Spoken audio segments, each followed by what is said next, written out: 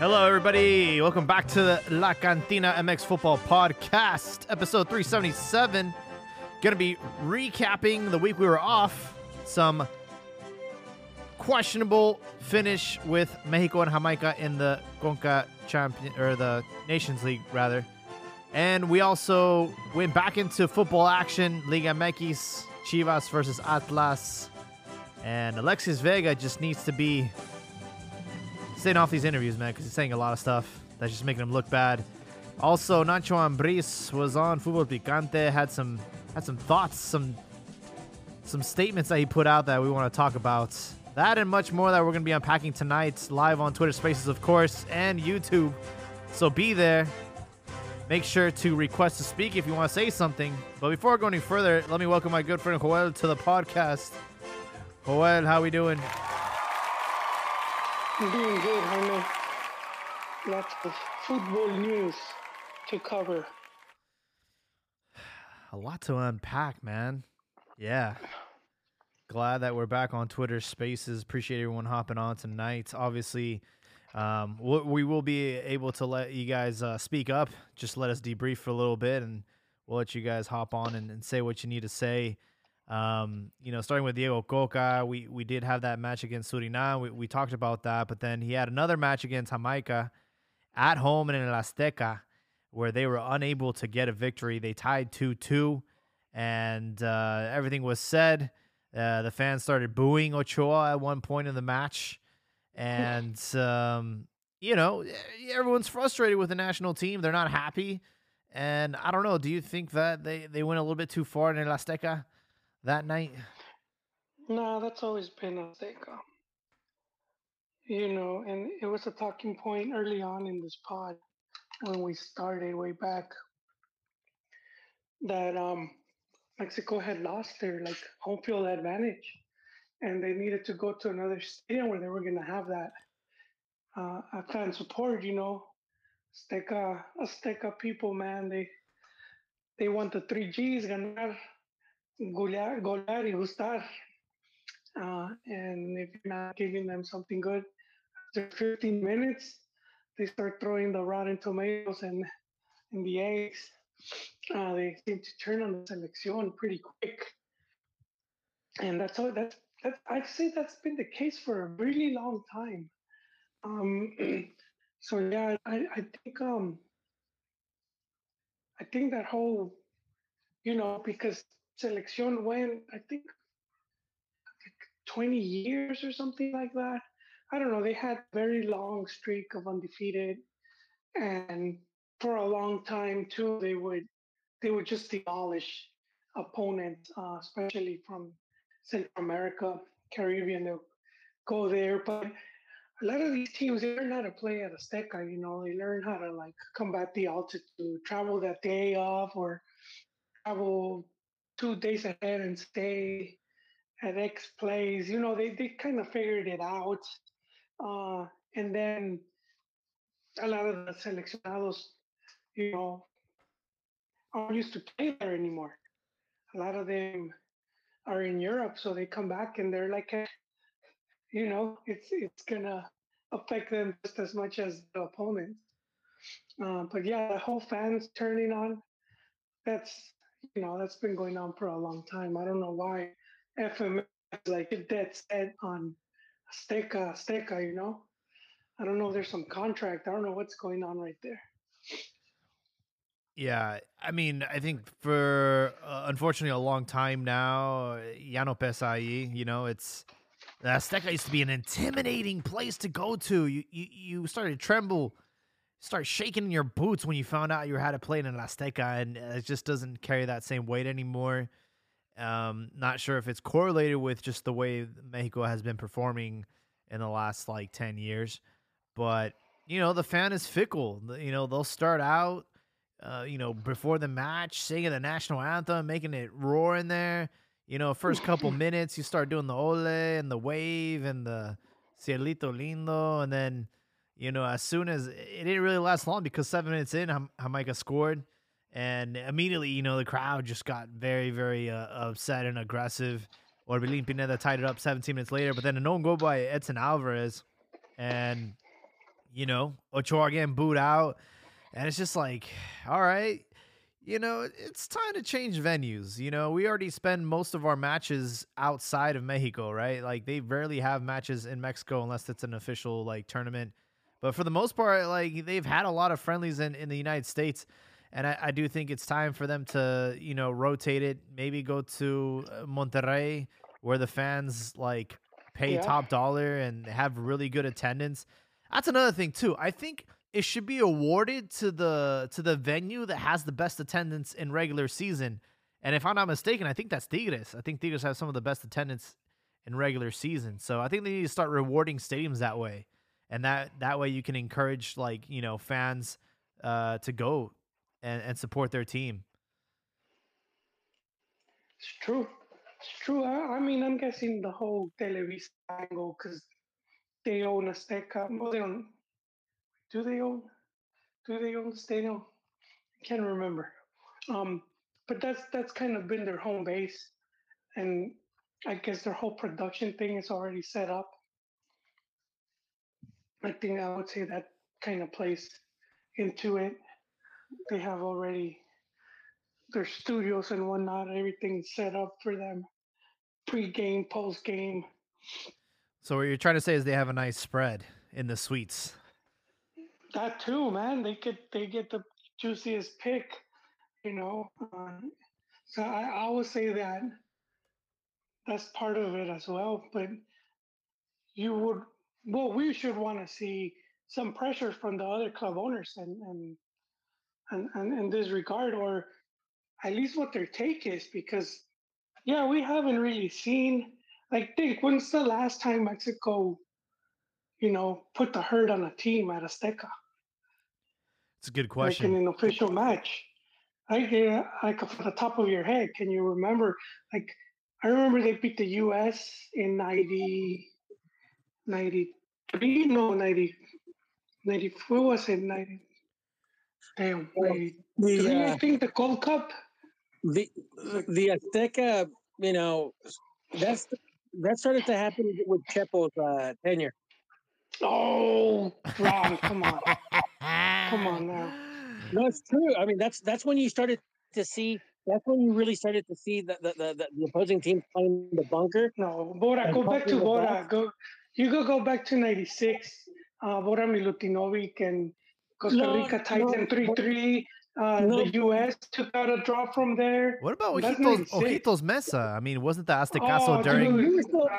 you were I still keep. beating teams like even Ojitos Mesa was still beating teams like Panama and stuff like that 6-0, 7-0. Trinidad and Tobago 7-0 and stuff like that. I'm gonna have to pull the numbers there, Ron, because Wait, but the Aztecaso was under Ojos, no? Ojitos Yeah, Mesa. that was. He was in 2001. Ron's narrative falling apart.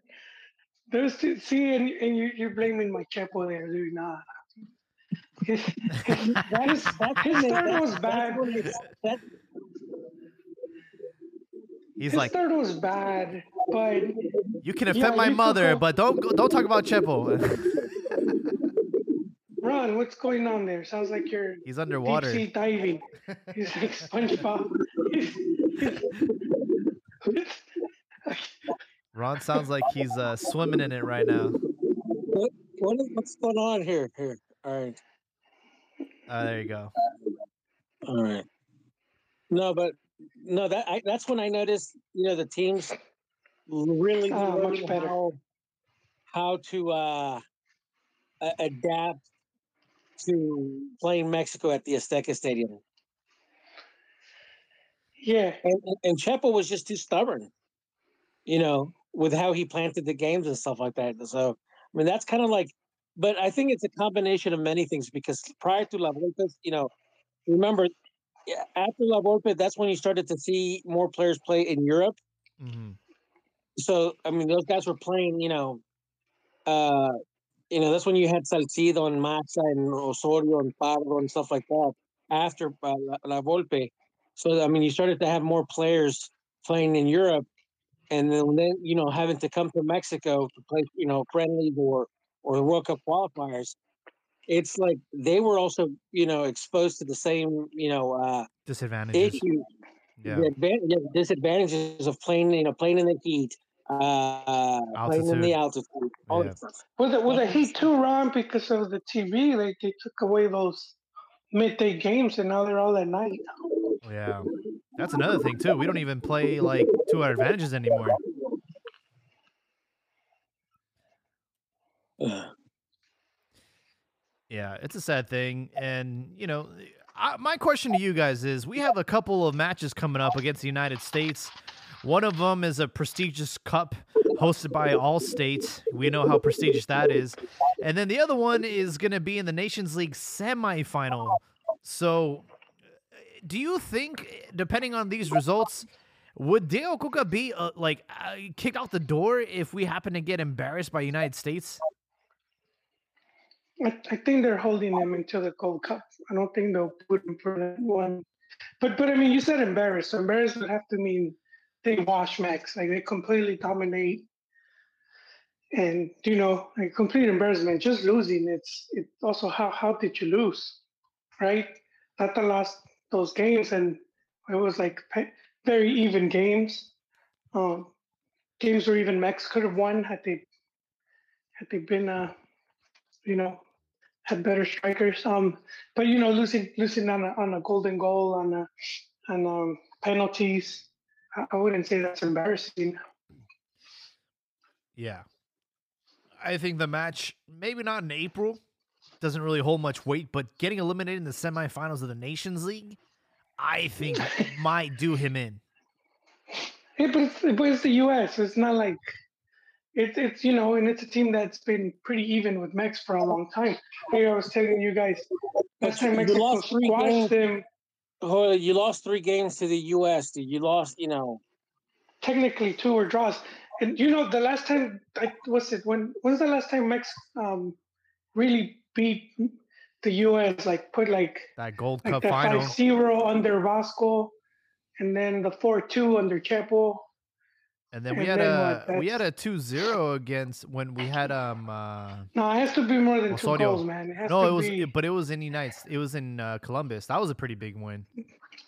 Well, yeah, because the first time winning there, Mhm. winning that, yeah, yeah. But if you see the results, it's been pretty even. Uh, so I mean, I don't know why it's you know all of a sudden it was suspected of Max to just completely steamroll over them, and if it doesn't happen, the team's not doing good, or they caught up, or they're gonna surpass, and that seems to be the narrative. But it's further from that. Those are must win matches for the Okoka. If he loses both of those matches, I cannot see anyone allowing him to coach much longer than that. I'm being serious, bro. Like the fans, No, yeah, I agree. I obviously, agree. like losing or tying to get Jamaica at home. Like you already saw how the fans reacted to that, and then losing twice to the United States. Luckily, those matches are here in the States, right? They're not going to be in Mexico, but still, man. Like I think I, they just I think Jaime's right, man. Because I mean, did you guys watch a couple days ago the picante with Ambris. Nacho? We were going to talk Yeah. about I that, did. but yeah, Yes, sir. So Good I mean, segue. I just don't think that a lot of people are on board with Coca. I don't think anybody has. I don't think there's a lot of people in the media that are protecting him because sometimes that was the case where you had certain networks or certain people protecting a certain coach, uh, and basically carrying their water for them. When things would go sour. I don't see that with Boca, and I yeah, think Herman's right. If he loses these 2 games with the U.S., I think they're going to basically get him out of there. yeah, Yeah, and I think in a lot of it, not so much just because the U.S., but because of all the bad stuff, all the bad juju carried over from the previous cycle. It's Yeah, already like tied. Uh, it's the black cloud that followed into this one. And It's the so Argentina it, cloud. the Argentina club, Tata, that's true. They brought another, like a wicker man. It's like the wicker man. They just have Tata to burn him, dude. That, that could be that'll be the limpia. That'll be the limpia Mexico needs, and then they could Yeah, I mean, probably again, get it. I don't, I don't see Coca having that protection in the media. You know, I Yeah. really don't. And it's funny. I thought it was funny with Nacho Ambriz that all he forgot to show the higher ups his Spanish passport. Yeah. Hey, Nacho went in, bro. He wouldn't hold back, and that was another thing too. Is like, why now, right? Like, Diego Coca's not off to a great start, and all of a sudden you're bringing in Nacho Ambriz to the media and trying to put him in a good light, and he has a platform to speak, and he's saying that the Mexican player is complaining and doesn't have the same desire to represent their country, and he was talking about all his his accomplishments and how he mentioned that It's just a lot of people that he's a lot of people darker are skinned. What's that? no, but here's the thing: it's not even just about that. It's just right now, Mexican soccer in general, just both at the club and national team, is in decline. I posted something that what's the name, Fabiana Stais, Fabiana Stais Yes, Fabián posted. está good ahí. quote. Yeah. Yeah, and it's in like he was talking about back in his day there was 3 4 foreigners and that was it. Now you have 8 to 9, and you had that filter. Because back then the clubs had to really watch who they were spending their money on, and I mean and he was just talking about that you don't have that filter because you don't have, it's like you just have tougher Just, competition. Quality over just like quantity. the Exactly. competition within the team to maintain your spot. He said because he said since there was very little foreigners, there was always the other ones trying to come up, including Mexican players.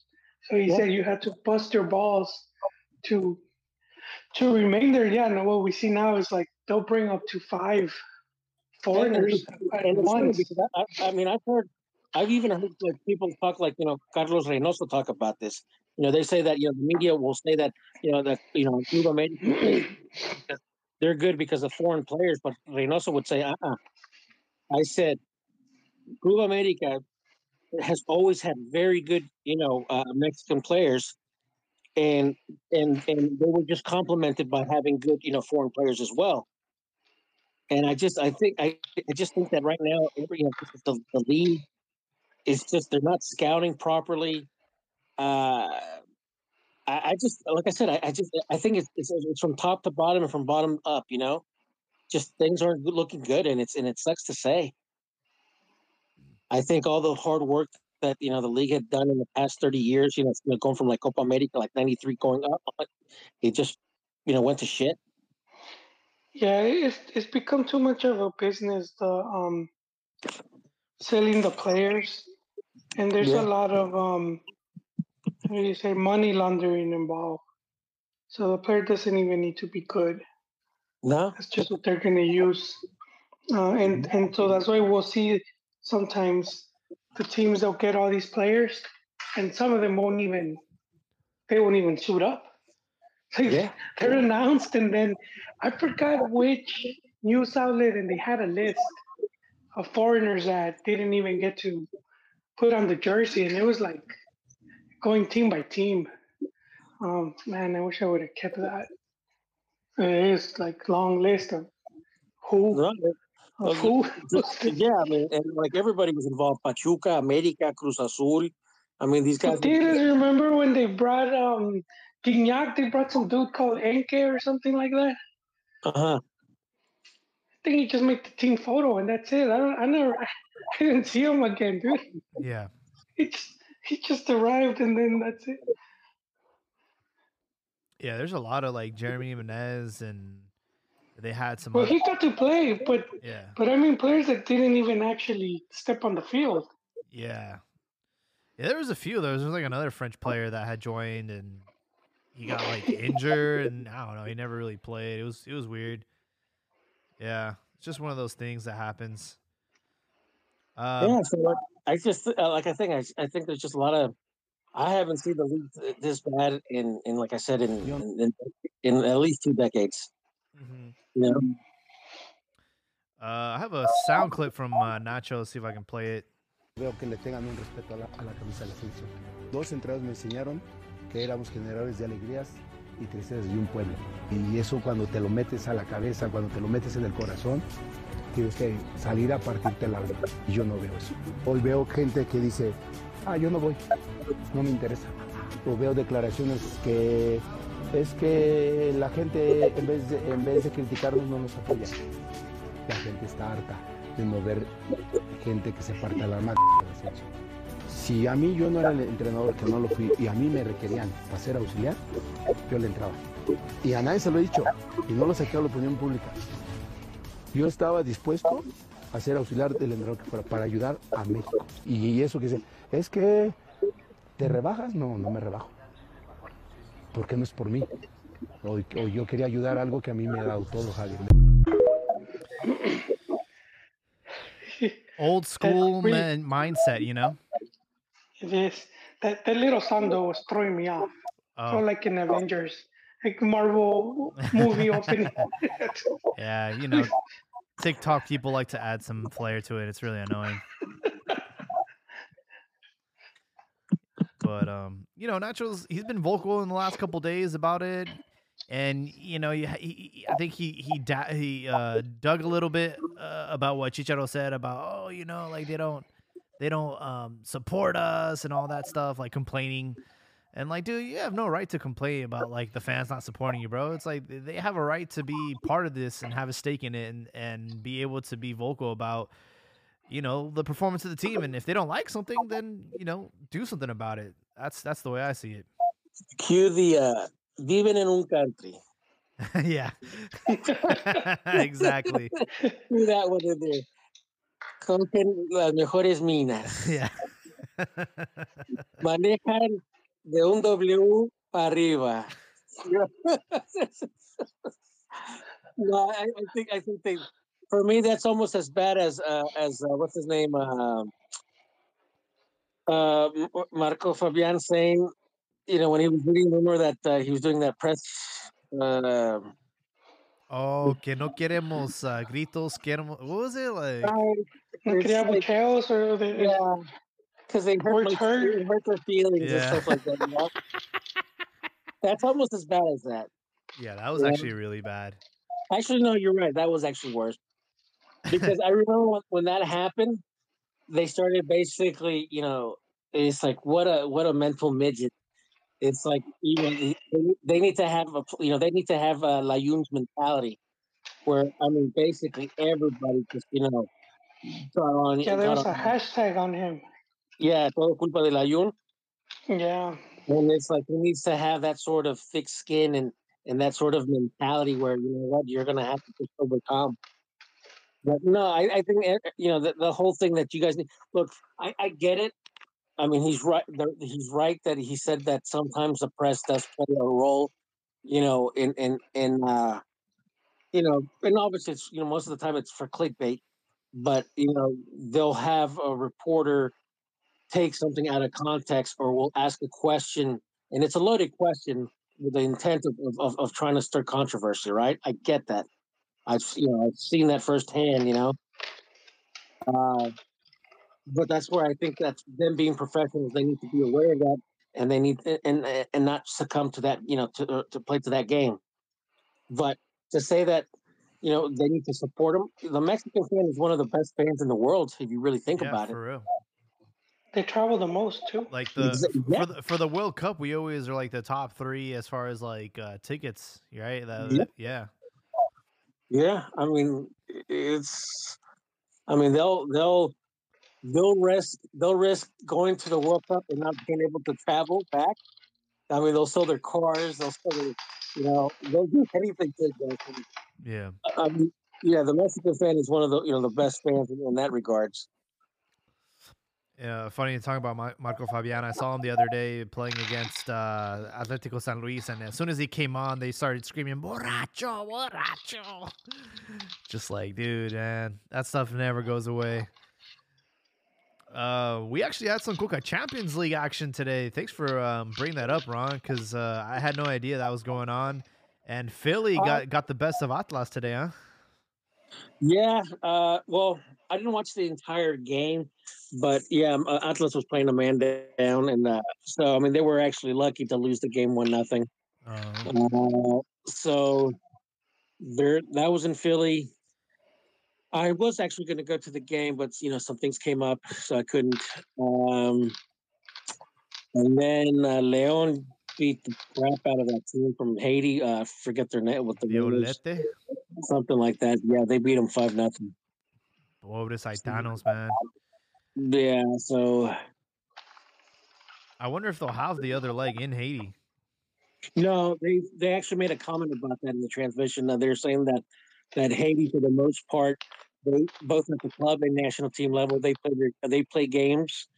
They'll cross the border into the Dominican Republic and use some of their facilities since they have better facilities there than they do in Haiti.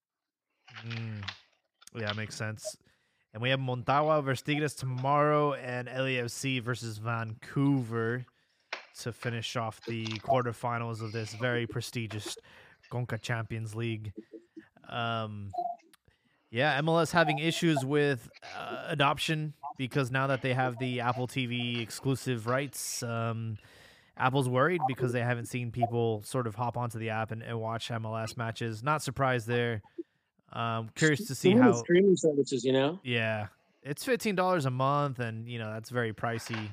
Considering I know, that, but it adds up, and like we've talked about this, privately. It's like, it's difficult now to watch the Mexican league.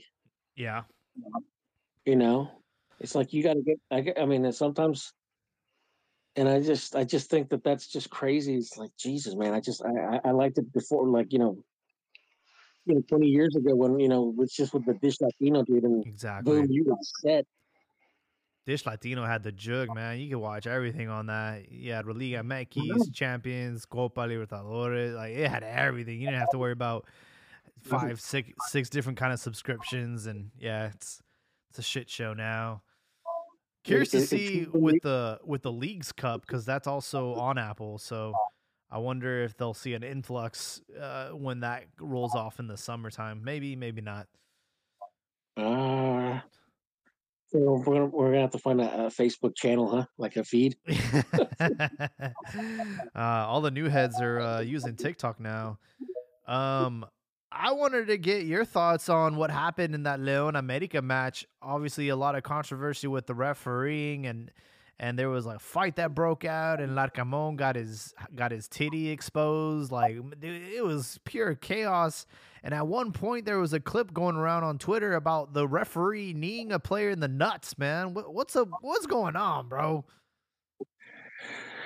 Well, I mean, honestly, the ref was provoked, and you can see the footage of him, of the player, kind of like he basically squared up to the ref, and you could see that his knee, that he kind of bumped his knee onto his knee, his leg, and obviously the ref responded by basically kind of like kind of kneeing him.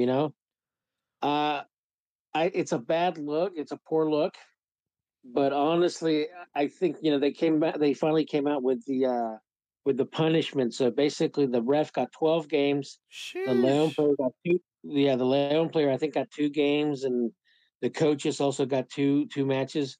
Honestly, I thought that the player should have had the player should have gone more, because he's the one that instigated. Now, granted, I know that the ref is supposed to keep a cooler head, but I mean, if like, let's just say my feeling is this: if the ref got 12, because technically he's the one, it's upon him to keep a cooler head, but at least it should have been equal. what happens to the during a match if a referee does that? Like, there's no other referee to give him a red card. Like, yo, you're out, bro. You just need someone in the nuts, dude. Like, you've been. No, that's where the every game there's an FMF crew, right? Uh-huh. There's a federation crew, right? I forget the name of the title, but basically they're there to make sure the game, starts at the time it's supposed to start. And they're there to basically check on the teams, on the officiating crew. If there's an issue where, like, let's say, for whatever reason, and it's actually happened before in Mexican soccer, a referee getting hurt Uh-huh. and stuff like that, and they can't continue for whatever reason. Basically, then that's where the fourth official will come in Oh. and finish. So, in the event, for whatever reason, I don't. I'd have to check. I'm not sure, but I don't think that a ref has ever been Like, barred. expelled. Yeah. But during the game, I don't think that's ever happened. I'd have to check. I know that. What's his name? Bonifacio. What's his name? Bonifacio. Oh shit. Oh, he's a ref from back in the like 20, 30 years back. Bonifacio. I forget his name. He's actually on TV every night. I forget what. I think he's on Fox, or he was on Fox. He was. Bonificio Nunez Vega? Yeah, yeah, I think that's the guy. He was a character, man. He was you know if you like Google him, or like look him up on YouTube and stuff like that, I think he was involved in a couple of those incidents. Yeah. That's pretty interesting. I know for sure if it were to ever happen in the world of football, it would have to be in Liga MX. We always have these crazy chaotic games. No, believe it or not, there's actually been some videos of, like, usually like in Africa, or like in Oh, these. well, they took it to the extreme. They have like guns and shit. Yeah, I just saw one a couple months back where it was actually a women's league. I think it was in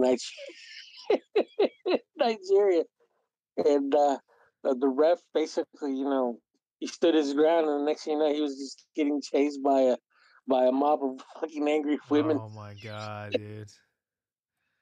That is Yeah, crazy. Yeah, in the end, that match ended up 2-2, and I don't know what set off the fight between the two coaches, but America's coach said that, hey, you can talk about everything, but don't talk about my mother, and then he just walks off. yeah, I saw that. I'm like, come on, bro, you're just gonna you gotta give us the sauce, gotta give us the juice. But the photo floating around with Lacamon, and his shirt was like ripped off and his nipple was exposed. I'm like, damn, what the hell is happening, bro? Yeah, it was pretty chaotic. Then we had that was the warm up match for the main event, Atlas versus Chivas. Atlas hosting, and it was a pretty good match. Chivas were up 2-0 at one point. And then Wacho Jimenez decides to become the antagonist and make some very clumsy mistakes and allows Atlas to climb back into the match. Before you know it, it's 2-2, and the momentum have shifted at halftime. Then Chivas respond again with another goal by Alexis Vega, and the fans decided to throw some beer at him, and he decided to drink it. Very unsanitary. And then Atlas tied it yet again. And Wacho Jimenez in the second half ended up becoming, the savior of Chivas. Had an incredible second half. I've never seen a goalie be so bad and so good at the same time. It's very frustrating to watch. And yeah, I don't know. It was a pretty entertaining match overall.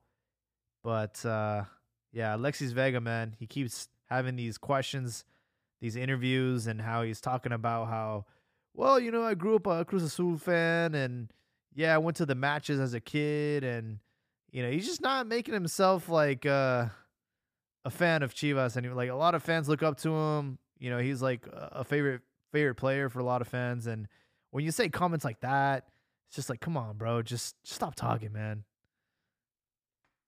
I don't know if Al Pastor has anything to add to that. Yeah, I mean, it's just the reality of modern day footballers. There's no more real love for the jersey. You rarely see that one club man, like when Liga MX, with like Chapito Sanchez and players like that. You can tell players are more easily influenced by where the money's at, where it's convenient, the cities as well. I'm sure he wanted to make that move from Toluca to Guadalajara just to the lifestyle that Guadalajara offers. Maybe not so much being Chivas. Because I'm sure if he would have made the move to America, he would have said the same thing. This is the biggest club in Mexico. This is where I want to make history, where I want to be remembered as an idol. They're always just being politically correct. But now you get these behind the scenes and they express their mind, these podcasts, you really get to see how they really are, and they're kind of soft. They're just like modern day players. They're just soft. They don't have that love for the jersey that you expect for them to have, and I think fans have to realize that too. It's like Manchester United fans when they had Jesse Lingard and Pogba doing TikToks, bro. You love the club more than these guys ever will. So Yeah. just keep that in mind when you're getting pissed at the result. He needs to have like a, what do they call those people that like coach you before interviews and stuff? Like a PR person, bro. Like, hey, these are the things that you don't say. Like, this is gonna affect your image. And I don't know, dude just comes off as not a very intelligent guy. Got lucky enough to become a professional footballer, but yeah, I'm curious what his future looks like outside of football, because this guy's not making the smartest decisions on and off the field. And when you represent a club like Chivas, like you can't be talking about alternatives, or you can't be talking about any other team within Mexico. You can talk about the other European teams. We won't be as upset, but when you start talking about like, oh yeah, well, obviously, like I'm a professional, and if I was to get an offer and it was the only choice I had, like, yeah, I could see myself suiting up. Like, no, dude, you don't say that. Like, why would you say that? Why would you justify it? Just say no, man. I'm here. It's like I'm here for Chivas or I'm going to Europe. Like one or the other. That's it. And then if something happens where, Chivas end up selling you, then they're the bad guy and you're not. But you got to be loyal to your employer, man. That's the way I feel Yeah. about it. No, I agree, and I think it's a reflection, like what Ron was saying, like with the Mexican game being in decline. Because I know Alexis just scored over the weekend, but if you look at Alexis, man, he's kind of been like this. Like he doesn't really do much. It's a lot of like step overs, gets past guys, dribbles past guys. But as far as like goals or assists, like key games, not much. With Selección, same thing. He's like the number 10 of Selección, and he doesn't really do much with Selección either. It makes him stand out. You go from having a Cuauhtémoc Blanco number 10, even a Ciña number 10, like talent that you feel like them literally throw the team on their back, and you're reduced to like Alexis Vega, where if he wasn't at Chivas, like if Alexis Vega was like at Puebla or something like Mazatlan, he'd probably still be playing the same level and people wouldn't be that hype about him. I think it's Chivas that gives him that Yeah, platform to exactly. people think that he's that great, when in reality he's kind of average right now. Yeah, he's definitely average. I will say he's got more like tricks up his sleeve compared to Lightness. Like he can take free kicks, and he's a little bit more versatile on that. But I agree. Like overall, his career has been pretty much average. Hasn't been outstanding. It's not like he's carrying the team on his back anytime soon. If he ends up winning some silverware with Chivas, then you might be able to change the conversation.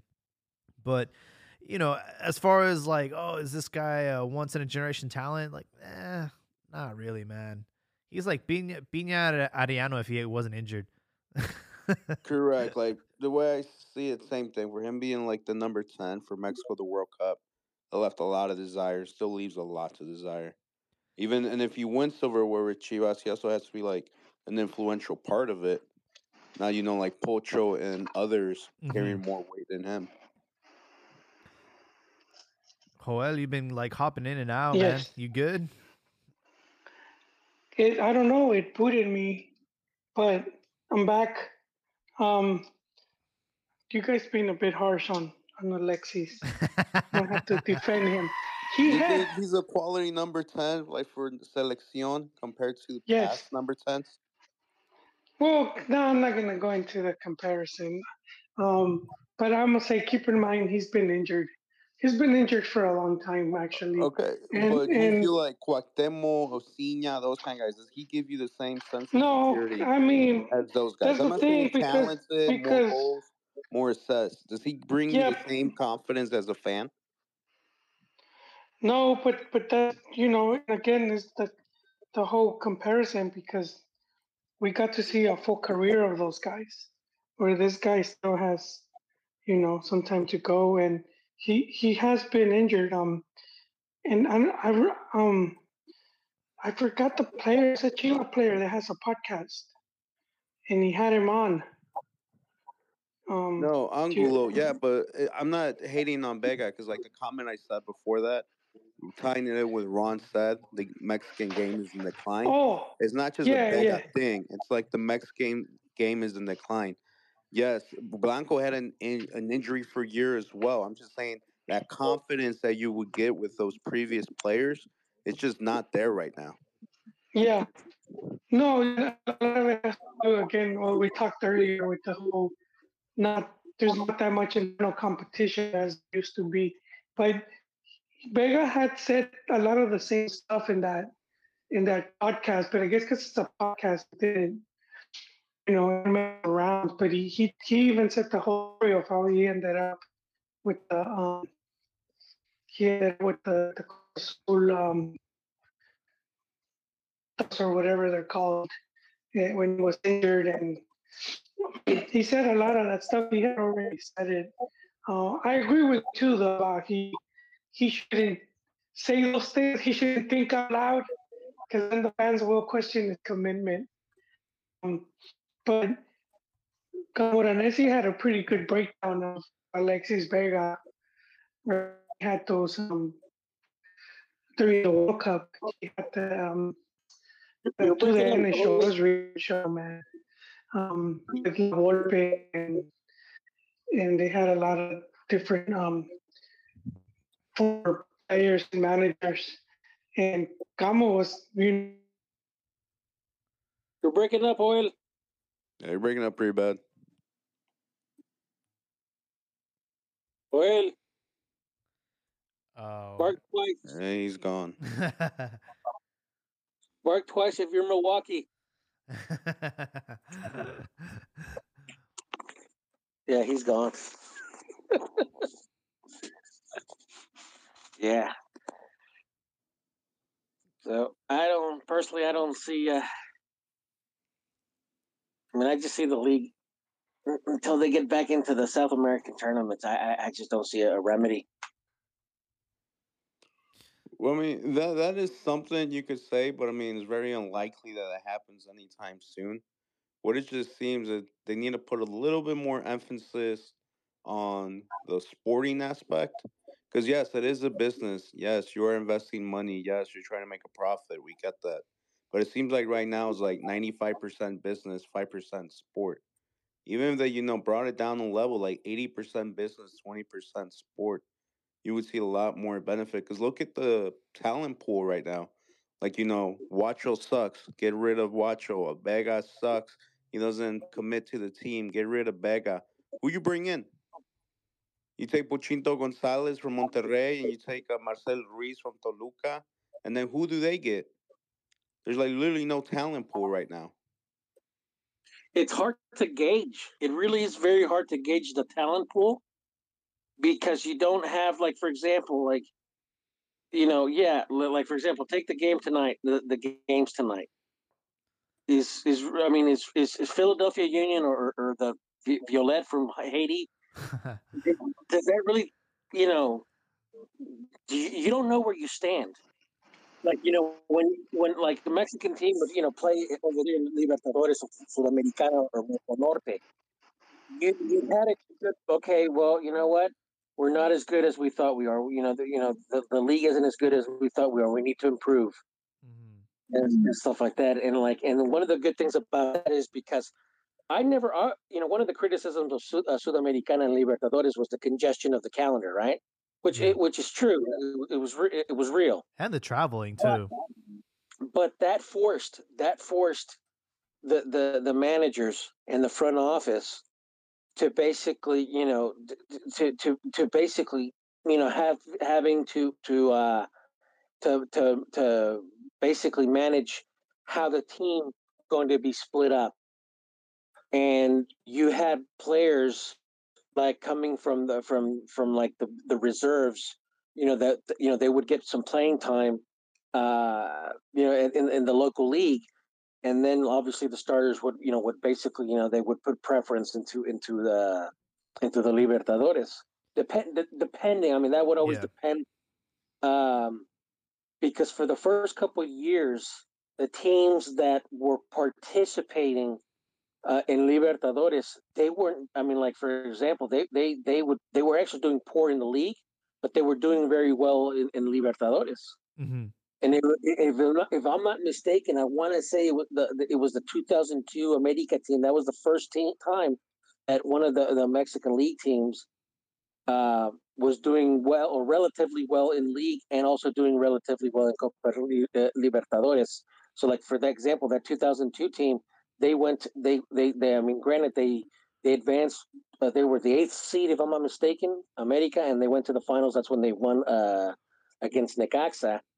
But they went to the they went all the way to the semifinals In of the Libertadores. Yeah. of Libertadores. So that kind of like gradual. I mean, that after that, that's kind of like, the other teams. They learned how to manage both tournaments a little bit more efficiently. So you would have, like, it wouldn't be uncommon for the team to do well both in league and in Copa Libertadores, because the Mexican leagues have struggled at first, managing that. When And were even at when were they first invited to Libertadores? 98, but but Oh. but in 98 they invited Chivas in America. Oh. Okay, so that was 98, and then after that, uh that's when they after the 98 one, that's when they had it to, they played those games against the amongst themselves, and then playing against the Venezuelan teams for the ticket.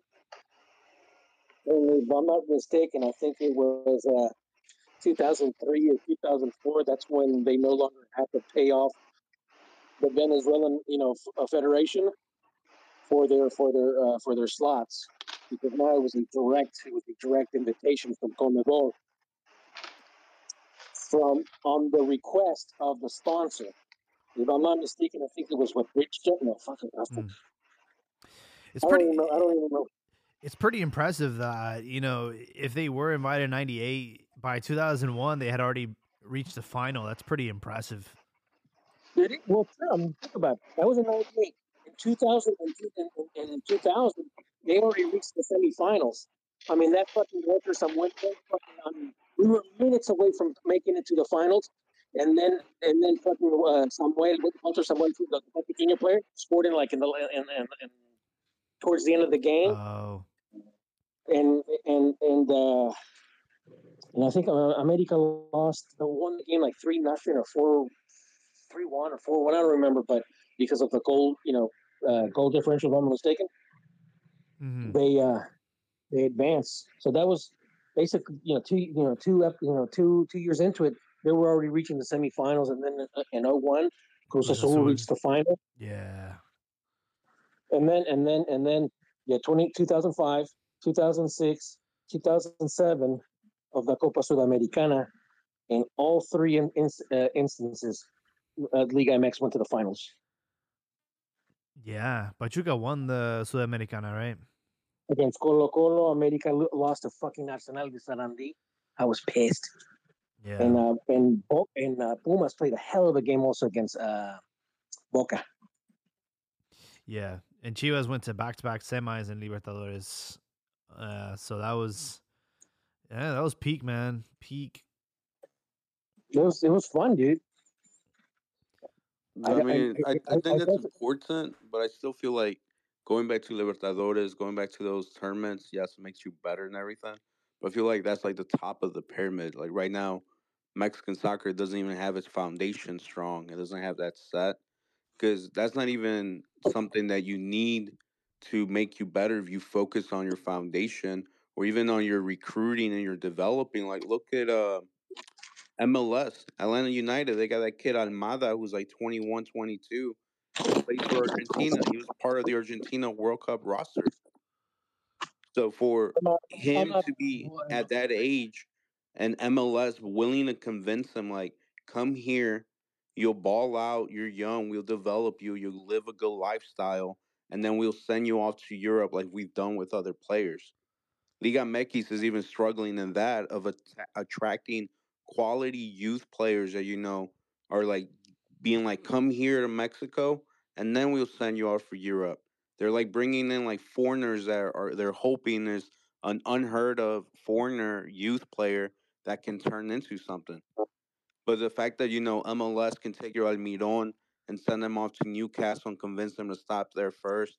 Now with this Almada kid who was at the World Cup with Argentina, and they convinced him to stop there before shipping him off to Europe. You're kind of getting left in the dust in all aspects. And just going back to Libertadores or I'm not, Sudamericana is not going to solve all those issues of all the basics that are being left behind.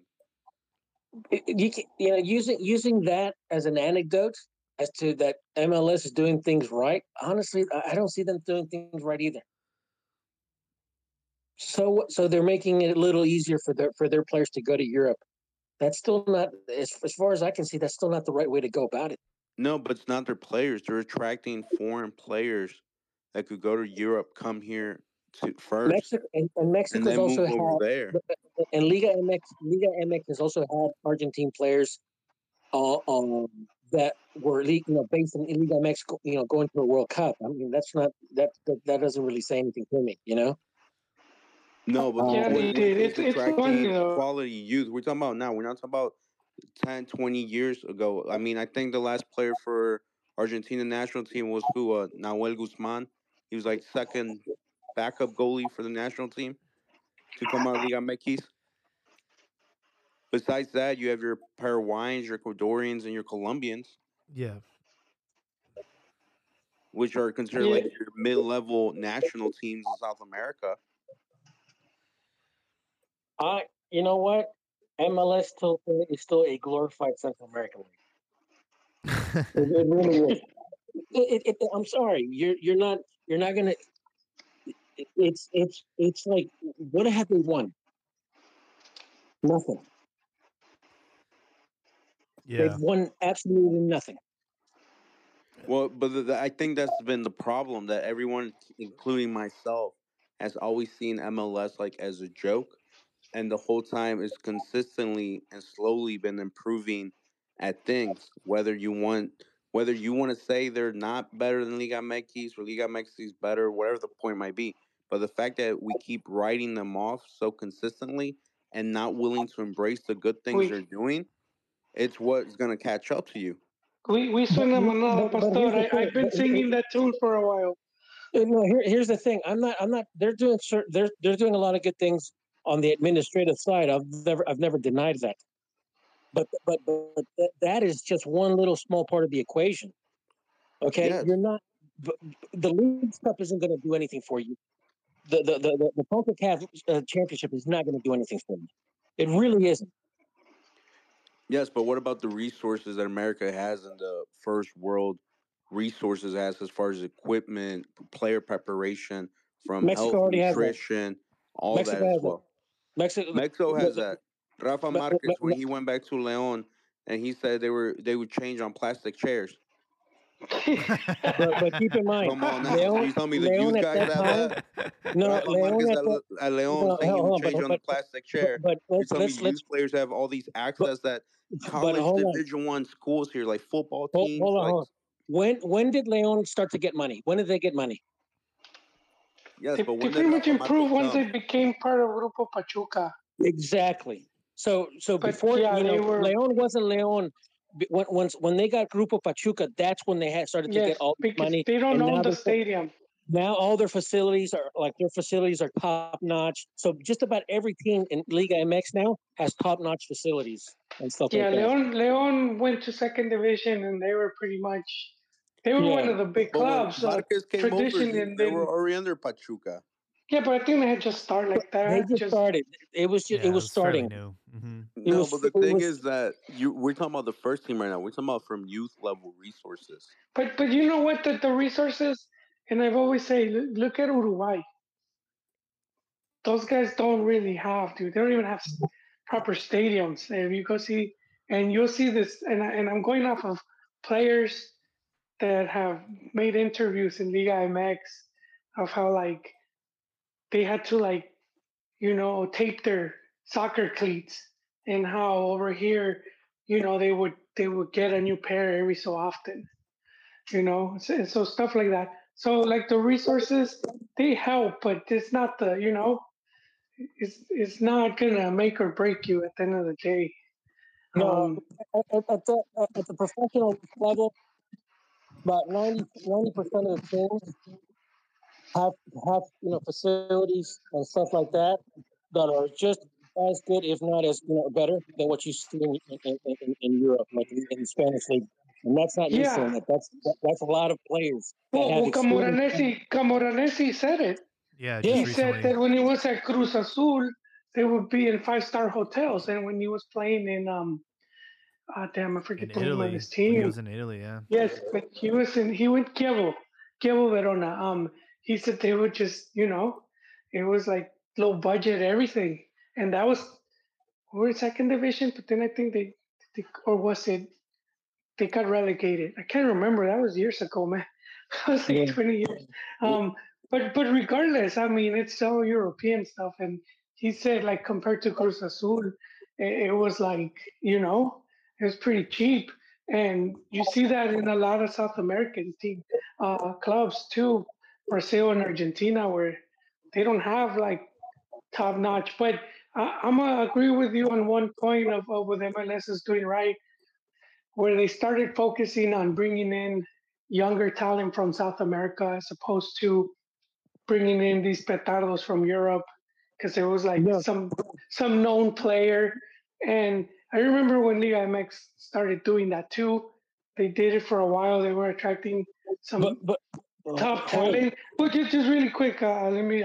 And we even ended up seeing like when they had uh, Chelo Delgado and Luciano Figueroa at Cruz Azul, and they both went on to play with the Argentine national team. Um, and you've had there's quite a few. At one point, I think Liga MX was one of the leagues with the most national team players from Latin America Yeah, at but a World Cup. just actually today I was reading this. A Boca player, what's the name? He played for America. People, what's the name? People, It's Ben, been so many around. Which one? Benedetto. Fuck, I forget All his right. name. Okay, he played for America a couple years back. He said it was on Twitter that I saw. The only thing he cares about is not even the league, Argentina. He cares about Copa Libertadores. Now, when Mexico was playing, the Liga MX was participating in Copa Libertadores. That right there was the selling point. That right there was the selling point for the young talent. The ones that weren't going to go to like Barcelona or those top clubs in Europe, they were going to go to Mexico, and that was the thing because they knew that they were going to get paid dollars in Liga MX, and they were also going to be able to have exposure with Copa Libertadores. But the Conca champions in the Leagues Cup. What does that do? Ron, I'm gonna say something here. The Libertadores hasn't been as strong as it used to be because a lot of the economy in those countries, they're just losing players. So a lot of those teams aren't as strong as the teams. I mean, even better reason for Max to have stayed. They would have had like 3 cups by now. when, when you when you see Peruvian Paraguayan teams winning that tournament, uh, no disrespect, but you know that the quality has dropped a bit.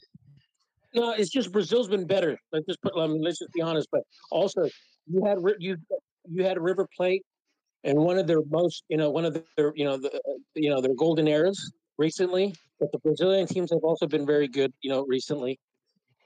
But again, that was a selling point. Mexican teams playing Copa Sudamericana, playing Copa Libertadores, it basically sells itself because then you can attract that those good players from like Argentina, Brazil, Colombia, Chile, you know. So you can't. I mean, now in a way, I get it. You're going to have to compete with MLS because guess what? You're basically offering the same thing now. Oh well, Liga MX, MLS, okay. You may be able to convince some players that say, "Hey, well, it's a little safer to live in the United States." But I guarantee you, if Mexico is back in Copa Libertadores, that's right there's the selling point. Yes, but I think it just goes back to the point I was mentioning. You still need your foundations because you still need to your player development, your Mexican players, be bringing them up, making sure they're seeing consistent minutes at a youth level. But it's not just because you're giving them the minutes; it's because they have deserved it. And Yeah. then yes, you need to track quality talent from South America and other parts of the world. So when they do come in, they make those youth players better because they have to earn their spot to beat that quality guy. Right now, you don't have those quality foreigners like you have back in the day. But at the end of the day, I still think you need to work on your foundations. It's not just like going back to Libertadores is going to make us better at the club level, national team level, and that's it. It's over. No, there's still a Well, lot on the administrative side that we could learn from other leagues. There's still a lot like you want to talk the Uruguay thing. Okay, Uruguay doesn't have all these resources and look all the talent they send out. What I hear is how come Mexico has a lot more resources than Uruguay, has a lot more of a population than Uruguay, and can't even produce a tenth of the talent? Well, What's yeah, not being done right? the point there was sort of like No, I get the point, because but I wouldn't say you were that. My point with that was not like, oh, Mexico well, doesn't it's have as going many off of the resources plastic as chair. the U.S. My point is Mexico compared to other Latin American countries is much better off, It's but like, it seems that the administrative side is not being done right. That if they were to handle that administrative side a lot better, there would be more talent. So that's why it feels like right now it's 95% nah, business do you think and five Uruguay percent is? sport. Do, don't you think those guys are doing shit right, man? In South America, they're even more corrupt than in Mex.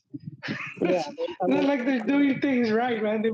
They're like basically throwing darts. No, but But I didn't say those guys were doing those things right. Those guys in South America, they're producing a lot of talent because a lot of it comes from the players out of necessity, out of that hunger to yeah, get out of there that you go. situation. I can't Yeah, remember that's who right. was the player, the guy who plays for Manchester United, Anthony. They asked him what his dream was to win Champions League or to win the World Cup. He's like, my dream was to get my mom out of the favela. I accomplished my Yeah, dream. I'm done. So yeah. my point is that let's be honest, not everyone in Mexico is rich, but there is those resources there. It is the most important sport of the game. You think with having the resources that they were managed a little bit better and a little bit more emphasis on We need to take him away. talent instead of money, you could produce maybe not the same quality of players because they don't have that hunger, but you should still be able to produce something decent. Oh yeah, but I think with the lack of production has been lack of opportunities. That's basically it. Like so, if you see Uruguay was one thing that's going on, they don't really have foreigners. It's just the local talent. So that's a lot of players getting a lot of playing time. Um, like same, same of all those leagues. Even with coaching now in the Nacho interview, he talked about in second division, he was the only foreign coach of the whole second division in Spain. And so you don't really see that in Mex. You have foreigners, like in second division, is still taking up spots, which is one of the moves they want to do now with the rules. They talked about not rules format, where they're going to combine like what under 23s with the under Liga de 20. Ascenso, and then they're gonna do it so that there can only be three foreigners, And and if they do that, I do think we'll see an influx of new players pretty soon because it's basically just what you need, just playing time. I I've seen I've gone to second division games in Argentina. Man, they were horrible, and a lot of these dudes they just keep playing. In 2 3 years of just playing and playing, they end up getting better. That's just it's like what is it that 10,000 hour rule? Like the more you practice something, the more you're bound to get better at it. And that's the same thing. And just Mex doesn't have. They took away all those opportunities just because the whole business of selling foreigners. And I will say it's tied to money laundering, but that's how a lot of these clubs stay afloat. So I mean, the player doesn't even have to be good. You're just gonna use them to sell them, and everyone made money. I think the problem with Liga MX is it's not exclusive to Liga MX. You've seen like the globalization of the sport. You've had issues with like Madrid, right, lining up without a Spanish player. The Prem League, obviously, one of the most competitive leagues in the world, and a lot of those clubs, I mean, their starting lineups don't even have that many Englishmen. So it's like, this isn't just a Liga MX problem. No, and it's funny you mentioned England because obviously their league is loaded with foreign players, but yet the English team can still field a decent team, and and that's and that's in part because their starting lineup, their guys are playing important games. They're playing in the Champions League or the Europa League or whatever, and that's in many ways the English system and the Mexican system. I mean, there's a lot of similarities because their league import a lot of players, and their players are like, how they say that the Mexican player is overvalued and stuff like that, because I mean we have a higher price tags in Mexico, and I just think that the one thing that the Mexican player needs is basically to be playing and more. That's one things that I did agree with Osorio was that the Mexican player needs to be playing more important games. Now, you could argue, okay, Champions League. You can argue, the European, the Europa League and stuff like that. But for me, I'd put Libertadores and Sudamericana there because I think Osorio was correct that you need to have those players play in those situations day in and day out. And that's Yeah, and that's and that's where I have seen the decline of the league because we're not exposing our players to those situations. And I get no, it. One of the reasons. Now, keep in mind, we were basically forced out of Copa America in 2011 because of Jack Warner and Chuck Blazer, and then also obviously they forced us out of Copa Sudamericana. But it was our own doing. It was the league's own doing of getting out of Copa Libertadores, and that was a mistake because finally when Jack Warner and Chuck Blazer were out of the picture, there was a change in mentality because the idea was obviously getting the World Cup back into CONCACAF.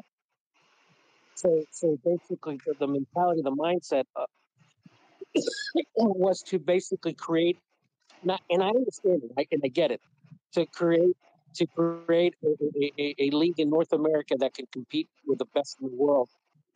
I'm okay with that, but when I started to notice that they weren't serious about that project, because if you're really serious about creating the best or at least one of the best leagues here in North America, meaning like maybe a possible merger between Liga MX and the Canadians and the US. Okay, I get it, but that means you're not selling off your prospects to Europe. You're keeping your best players here, and you're attracting the best players from South America and Africa and Asia and stuff like that. So when I noticed that MLS like for example with Pepsi. I mean, they were basically jiggling in their pants, dude. Oh my God, we sent them to some what third rate German team? Like really? Hmm. That's you should, I mean that's something to be proud of. Sending one of your prospects, to some third rate German team. Yeah. I, And how's that's that kind working for him? and that's kind of like when I realized, you know what, nah, never mind, dude. Fuck you guys. I said, you know what, let's go back to the Libertadores because we can't. Here's the thing: you're not going to create one of the best leagues in the world exporting your best players. But Excuse me. with the whole England thing, like you guys want to talk, we're mentioning. Yeah, That's what I was trying to point out. It was like the whole administration, if it was improved a little bit, it would be a lot better. So, Gareth Southgate, he's the coach of England right now. But yeah, Google Gareth Southgate, your kids, your say. Is this program so Gareth Southgate, he used to be the head of elite development, and this guy used to be the national development manager for the FA. They created this program and they got it approved by 75% of the English FA. And basically, what they did is any team under 13 was no longer doing 11 versus 11 because they realized that Spain, France, and Italy, they do not play 11 aside until the under 14 level. So they completely revamped the whole system where, players it was teams of 5, 7, or 9, depending on their age. And then they went and overhauled the club academies, putting like rules and plays that they had to follow for the betterment of the English players. So Southgate starts that plan, and he makes sure that plan is followed through. It gets approved by 75% of the FA. And now, who's the coach? All those academy players that came through that plan, who's the coach at the top of that team now? Southgate. So that was my point, that it's something that's being a decision is being made, and it's having a follow through it because they saw it was a problem.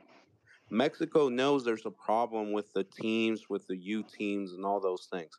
Pero mientras los partidos moleros keep selling, as long as the team keeps making it to the World Cup, as long as things keep, so and so, that's all right. It doesn't But matter. what problem with the youth team? They just won. They just won one of their divisions. I mean, just because they had one, they didn't even have a bad tournament. They had like one bad game where they missed like 6 penalties, and then that game happened to be two qualifiers in one. So what I mean by the It's, problem with the U teams is the disconnect. I know the U teams are successful at the youth level. It's the disconnect from translating it from youth level to a higher level. That's the problem with the U teams. You but could what win do you all mean? the But you but could win that's all to the be U20, all the U20 World wait, Cups you want, but the problem with the U teams that the owners have is that they don't give them the opportunity to translate that to a higher yeah, level. but that's not a problem it, with the under 20 it, team. That's a it's problem at the club level. it's That's it's unrealistic. It really is very unrealistic to take a group. Like let's say you start them at the 17 or 15, and then the 17, and then the 20, and then the 23, and then the first team. When you start that generation of like let's say 20 players, in reality you're I mean if you can retain at least anywhere from 2 to 3, great. you know yeah. No, it goes down, Ron. because I've done because the that's number. I've done the numbers. No, I'm not saying that you take a team that's successful at the U16 level and the majority of that team has to become pros. No, what I'm saying is you're seeing a lot of positive results with different teams at different levels, and there's no like streamlined process. It's like whoever makes it, kind of. There's no follow Yeah, through, no nothing. You have players like the one who was at Pachuca and then went to France and had his ACL.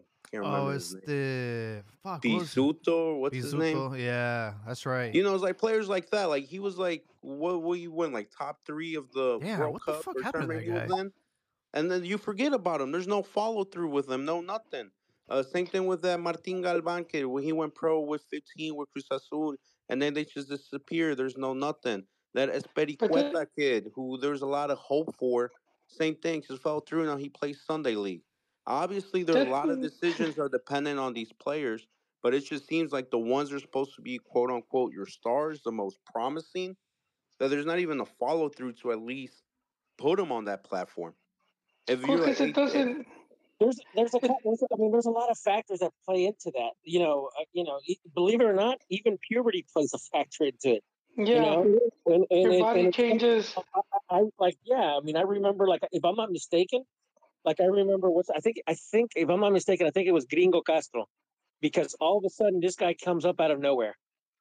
And like I remember, in fact, I'm almost positive it was him talking about is that, his path to like to the first team wasn't very normal to say that hey you're a star on the 15 or like on the under 12 team I think they did by generation like the 89 the 94 or the years that they were born, right? So he was basically saying that he just he was just an average player, and then just it almost kind of like happened overnight where things changed for him and stuff like that. So that it's really hard to determine who's going to make it and who's not going to make it. no, I agree with Yeah. what you're saying, but like the answers you guys are giving me is the answers I would expect from the directivos. Hey, it's our control. There's puberty. There's a lot of things we can't control. My point is, I'm not saying take 30 players and come out with 30 elite players. If you give the proper follow through to 100 of them and you get one elite, that's a success. Because remember, on the Yeah. field, there's only 11. So if you get Yeah. Well, one I mean, elite guy for 11, that's a success right there. but And it yeah, just seems already. this follow through for all these promising quote unquote players. That follow through is not there. They said that Tuca didn't like young players, so that's why he didn't expect Quetta a chance. And that Tuca said that he wasn't ready. Why didn't no one say, all right, Tuca, you don't think he's ready? Nothing. Let's send him someone else that is better with youth players. Let's send him to Pachuca. This is one of our more promising players for the future. So it seems that Well, there's that disconnect with you get Liga scouted. MX and FMF. No, it's these guys Well, get spotted and early on, and the really good players by 17, they already know. By 17, Marquez was already getting called up to the senior national team at 17. So a lot of these players by that age, they're already, they'll make their whole way up there, and the scouts are anyone that the least amount they'll stand out. So what happens is that we kind of like to translate that success of the youth, almost into thinking that they're ready, and which is we saw it with Marcelo Flores. Always he has a good game at under 20 Arsenal, put him in the national team, and it's like he can't even crack it into the first team. Why you want him in the national team playing a World Cup match? and, You and, know, so it's that whole mentality. But it's a numbers game at the end of the day. So we just talked about it. If there's not that many teams, then less opportunities to play. So Are now, that's kind of the reality of some of those guys. They weren't able to beat some of the guys that were already there that didn't go to a World Cup, a Youth World Cup, or called up to the national team, but their way, they're taking their spot. They're better. Like the goalie, I like to use the goalie example now. We had the Chua goalie, right? Goes to Portugal. He's there for like what 2 years, whatever. Returns to Chivas, and he's he's fighting for a spot for a dude that was a Tapatio. And it's like what you know. no, I get it. No, and no, I get. I mean, I get what you're saying. But even like using Tuca, I get it. I mean, he's always had that like he was always against, or he always spoke. I wouldn't say bad, but of like like for example the what was it, the 20 something rule? What was it? Yeah, 2011. Yeah, Well, Nacho whatever. talked about it too. If you guys But from his meeting. I can understand the argument that hey, it's the first division is not the role of the first division is not to provide players to the national team. It's to get you have the best players or to develop players.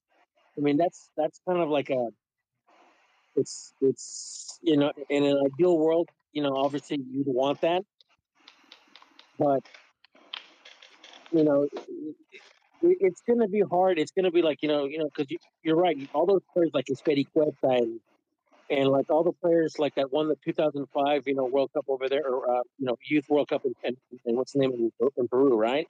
Mhm. I mean, really, like out of from that generation, is the ones that did well.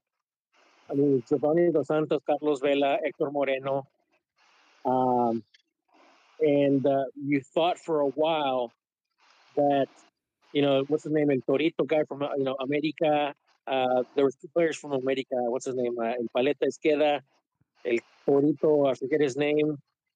Um, I mean, I honestly thought that just about all those players were gonna were gonna be standouts.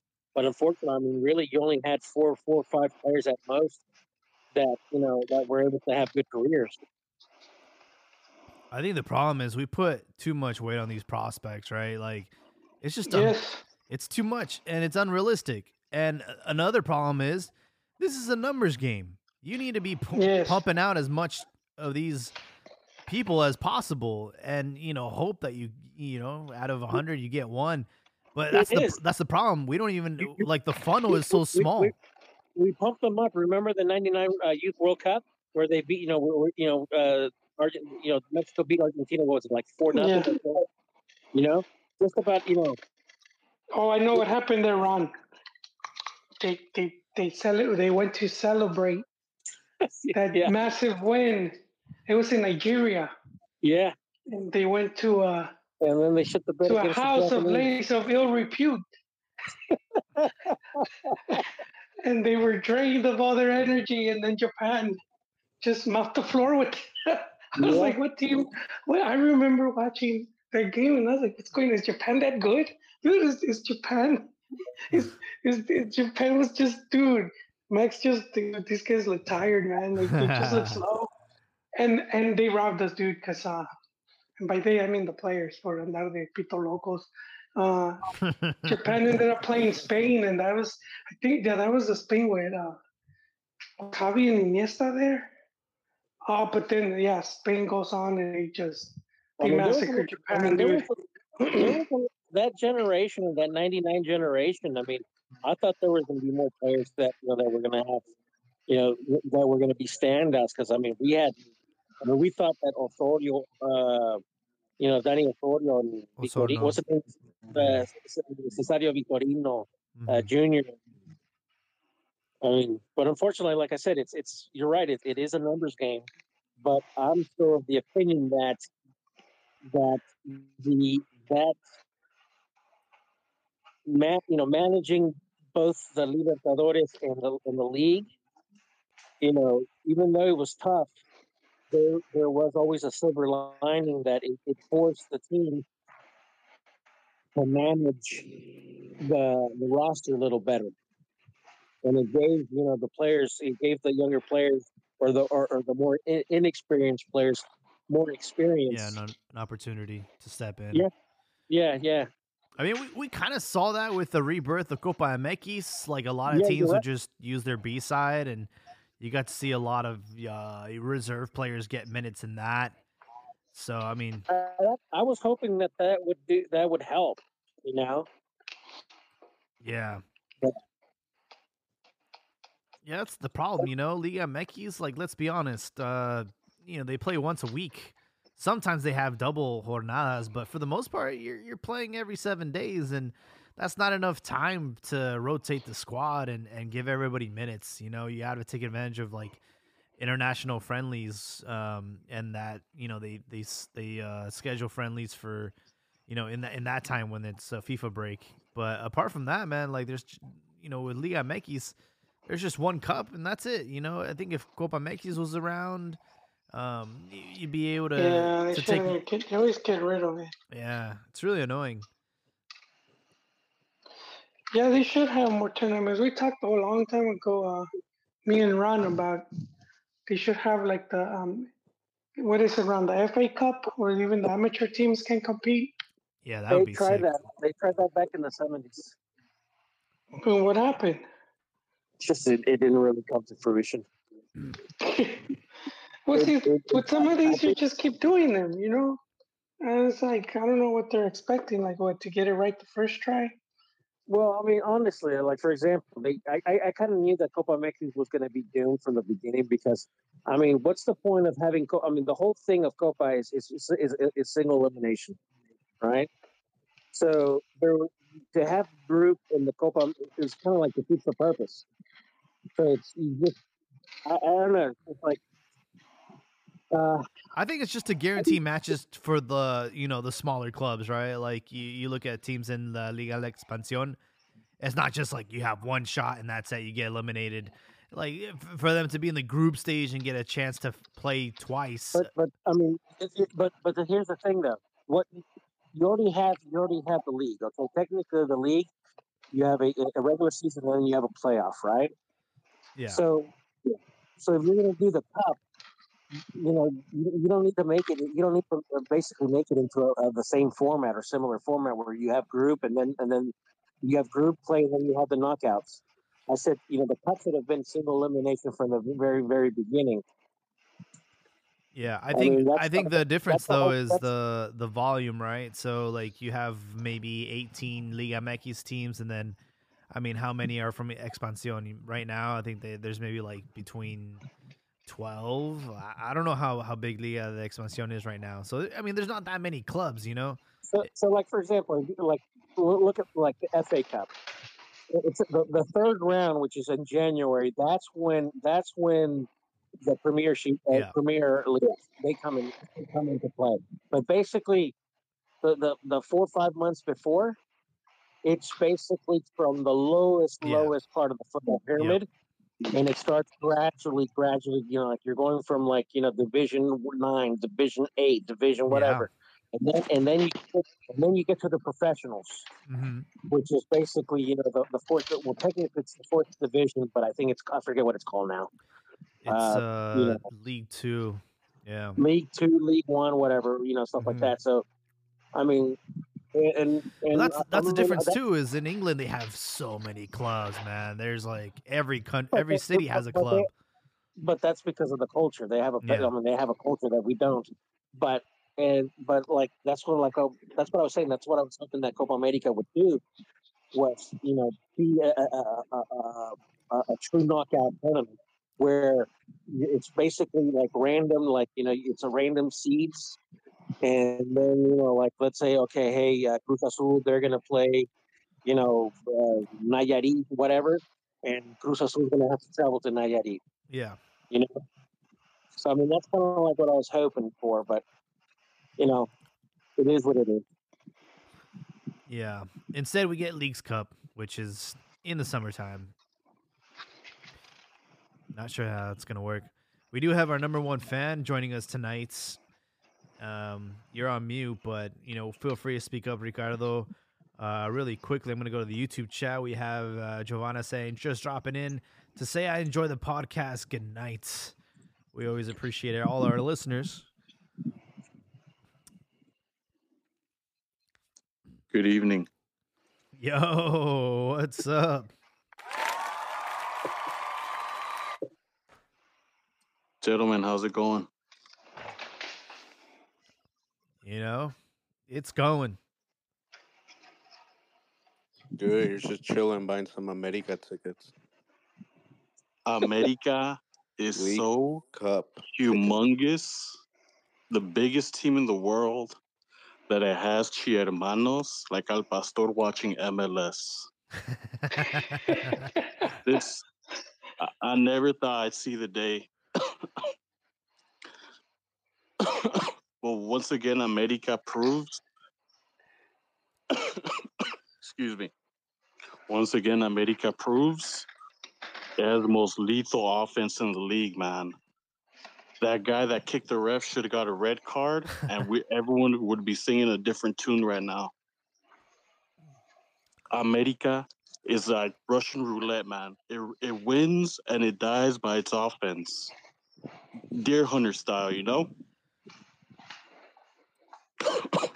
and then you reflect. Then on the opposite end, you got Chivas, who's coddled by the media with the mediocre defense that's overhyped. You saw that game disgusted me, man. When they played Atlas on Saturday, no I thought I was watching an MLS match. No wonder El Pastor watches MLS now. It reminds me of his Chivas. That ass spanking that America gave Chivas made him quit. Oh And man. I wanted to rebuttal something. Yeah. I'm tired of everyone drinking the MLS Kool-Aid, man. It has the coloring, but it's missing the sugar. It tastes nasty. It's it's it's it's forced. It's not authentic. Everything's fake about it. Ron Kron made a great. I love that point he made. Excuse me. MLS doesn't know what the hell it wants to be. You watch the media.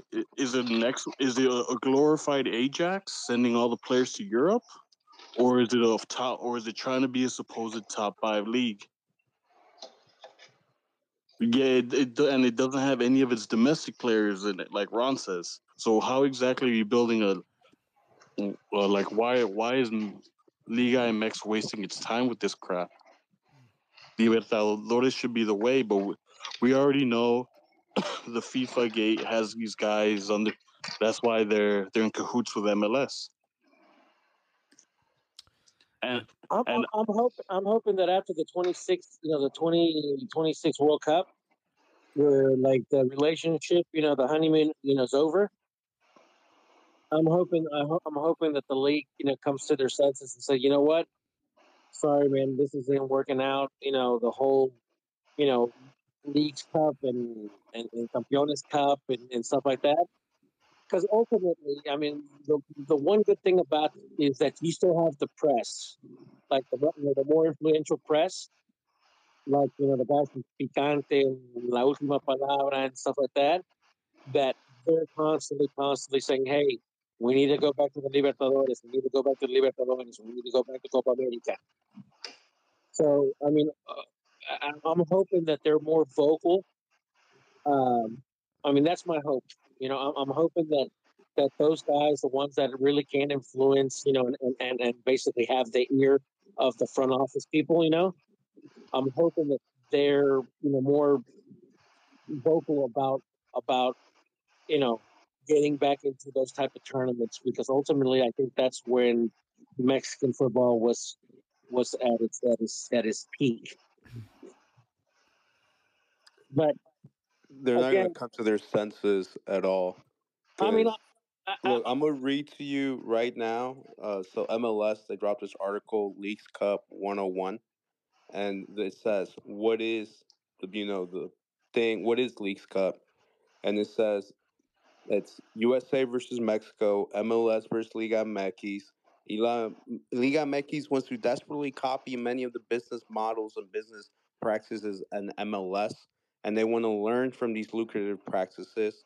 So the Liga MX incentive was money and the exchange of business practices, which leads to more money. That's coming from MLS.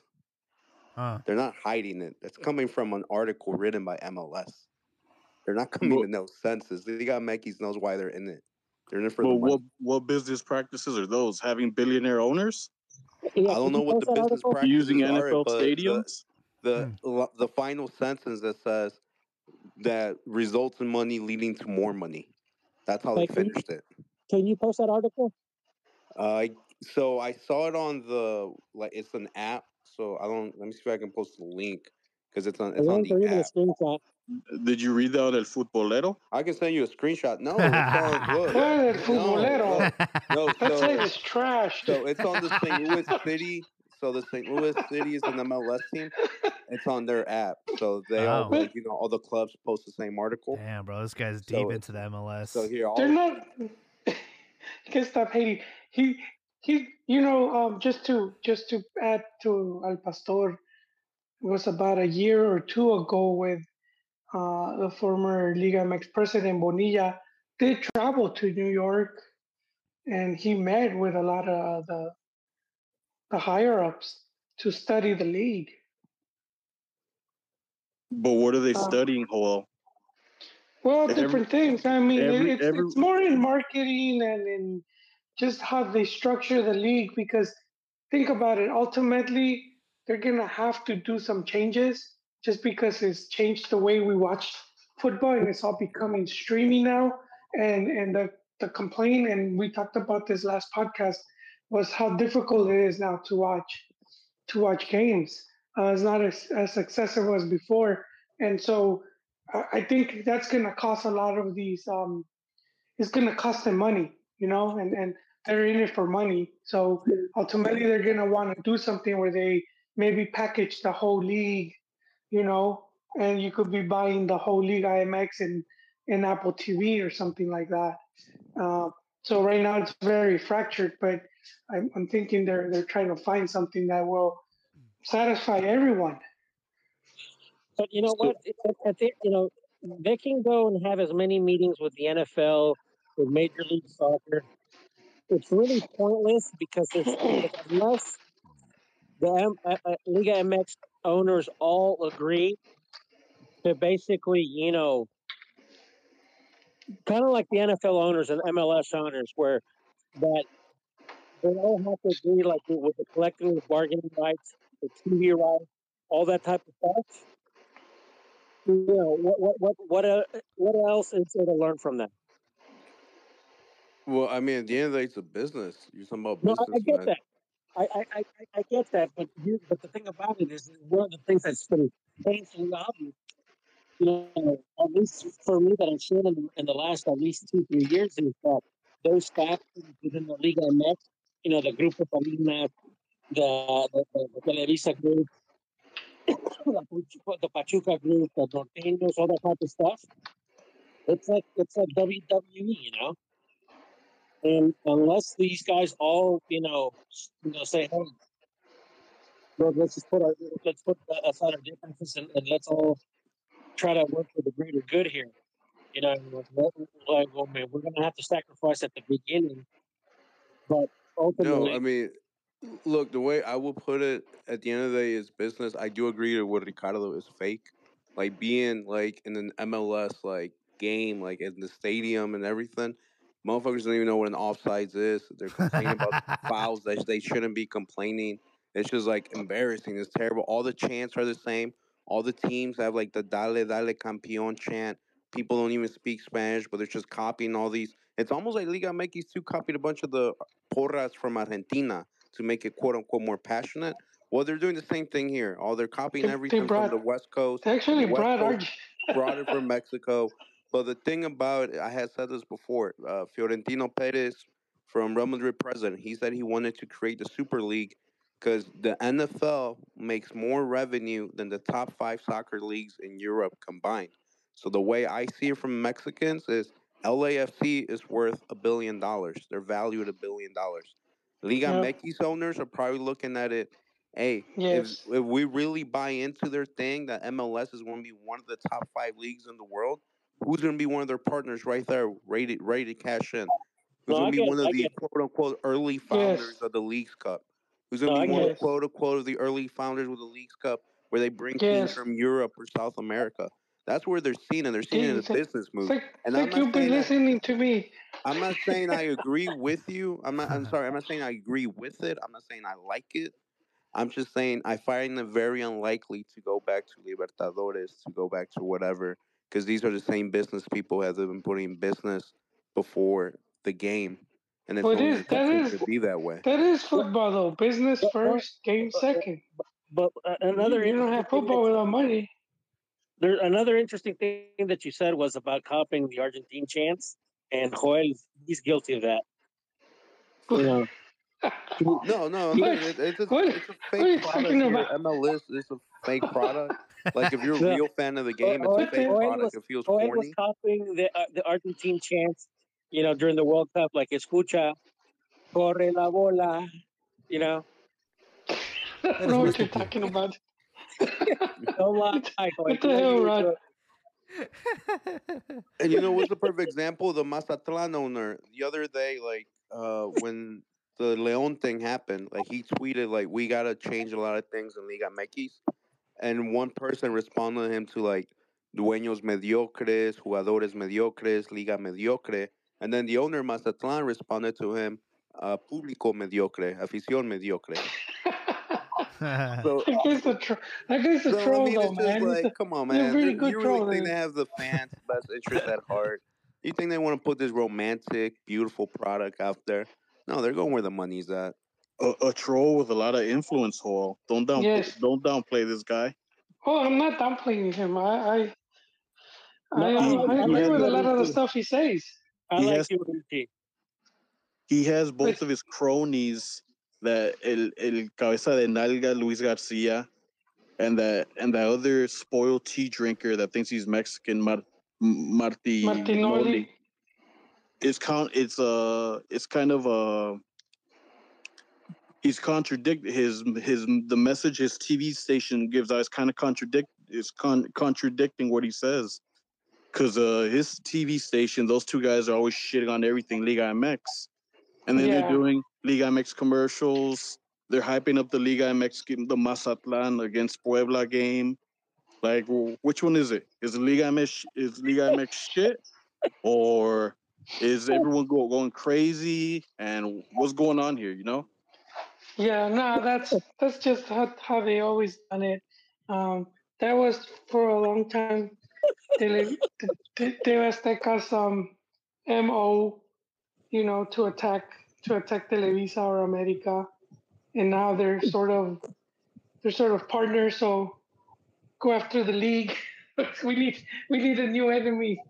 Um, it was Dale, just dale, dale, campeón. No, what was it a couple weeks ago? The we, telecast with what's his name, Luis Garcia and Martinoli and Sagi, where he was being a philosopher, Sagi, where he said something. He tweeted something about, or no, he didn't tweet it. It was on the telecast, whatever. But he says, "Si eres feo, pero tienes buen corazón, no importa porque todavía eres feo," or some shit like that. But Sagi's voice is so smoothing to hear. Tell us how you really feel. Sorry. Hey, but Ron, you want to know how me, Ron. America does have power that Ricardo doesn't like to admit? And I don't mean the good power, the dirty power. There's a ref right now from the Leon thing. He got 12 games. Ron was saying that the Leon players should have gotten more than 2 games. But you remember how Yeah. Pablo Aguilar actually headbutted the guy, and he only got 8 games. Originally, it was a year, but then it got dropped to 8 games. The ref barely did a knee tap, and he gets 12. I get it. He's supposed to keep a cooler head. But come on. Pablo Aguilar really went and headbutted the dude and only got 8 games for it. Yeah. It's different Also, time, Pastor, different times, man. Different time. It was also, 2 years also, the ago? club and the player didn't make a big deal about it, and I think that also played a role in that. They were You like, got "Hey, that. it happened. Whatever. Let's just move on." You got the Argentine guy stroking the World Cup, and you're complaining about this guy But kneeing each other. it's a gentle tap. Um, no, I wanted to add something to what Pastor was saying. Yeah, where you're saying like if the League's Cup ever takes off and whatnot, because I talked about this long time, and then even got a lot of people were like turned off. They're like, no, you know, why are you talking about Oh, well, I still MLS or disagree whatnot? with you because you were trying to And say it could be better than Champions League. I disagree with you. well, I eventually, think it could be something important, not no eventually, Champions League important. Champions League Important for started the started as area. an invitational from a magazine, I don't and know. they would. Well, I mean, you can League look it up. League's Cup's And they gonna fail, keep. Joel. De mí te Well, I mean, recuerda. it can fail, of course. I'm not saying it's a guarantee, but I'm saying anything can change. So, but I mean, I think the hopes is that after the World Cup, if the sport gains popularity here in the U.S. and more people start watching, that means more sponsors, more money. Then yeah, you wouldn't see this cup would improve, and I could even see them inviting South American teams, or even doing something where they would play against European teams because pre-COVID, we would see a lot of European teams coming here and playing tournaments.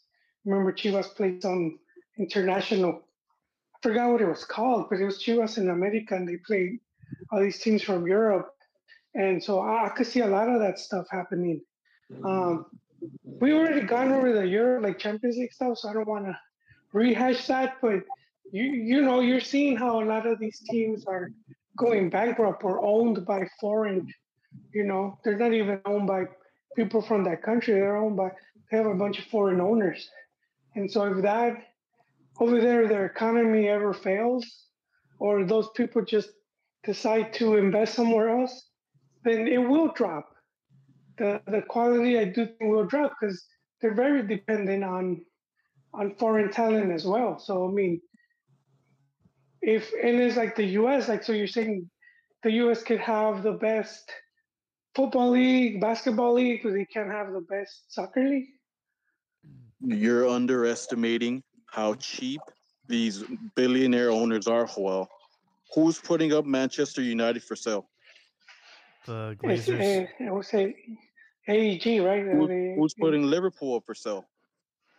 LeBron James? I don't know. Who owns Liverpool? It's a U.S. owner. The look. If anyone watches the NFL, they have their salary cap, right? Mm-hmm. Wherever like supposedly they're trying to implement in Liga MX.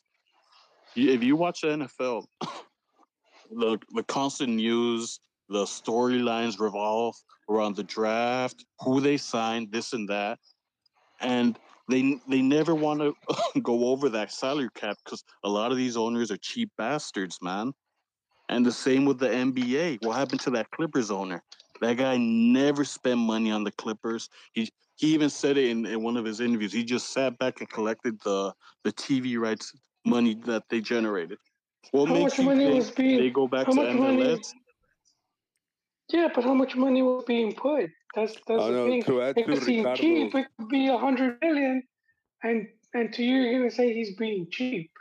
no, And but to so add I to tell you a which soccer team is in at least in this part of the world getting that much. no, but to add to Ricardo's point, nobody has that like Saudi Arabia money. But Saudi Arabia, they're offering Messi like $400 million a year. Honestly, no one else can compete with that. But the fact that the plan to bring Messi to the MLS, their plan is that each owner pitches in to bring him in, and then one team gets him. In this case, it would be he chooses Miami, New York, LA, or one of those.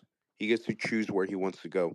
But how are you gonna be the U.S.? How are you gonna have all these billionaires? How are you gonna be one quote unquote one of the strongest economies? And your plan to bring in Messi is that every owner of the 28 teams they have has to pitch in to cover, bring him in covering his salary, and then on top of that, giving him a percentage of a franchise fee so he can get his own expansion club down the road. Oh Yeah, shit! Damn. So are you broke or are everyone you wins, cheap? dude. Are you broke Nah, or are you everyone cheap? wins, dude. Everyone wins. Everyone wins, dude. How does everyone win That's if You're- every single owner's pitching in and bring in? Imagine if in Liga MX, all the owners pitched in and bring in Gignac. yeah, it's but pathetic. Messi's It's at pathetic. another level than Gignac. No, but That's I'm why just MLS will saying. never. That's why MLS will never work because it's a one entity league, and No, football. when Football they're is a hope. passion sport, No, Joel. they're hoping. You're never gonna celebrate if America gets a bombazo. They're You're ho- never gonna celebrate that as a Chivas fan. These MLS mm, dorks, they all no, but have a I would. hive But mindset. if America brought a Messi or a CR7, I would, because it improves the whole league. And I guess if bringing Messi, they're hoping to have something similar like the Pelé when Pelé came to the New York Cosmos.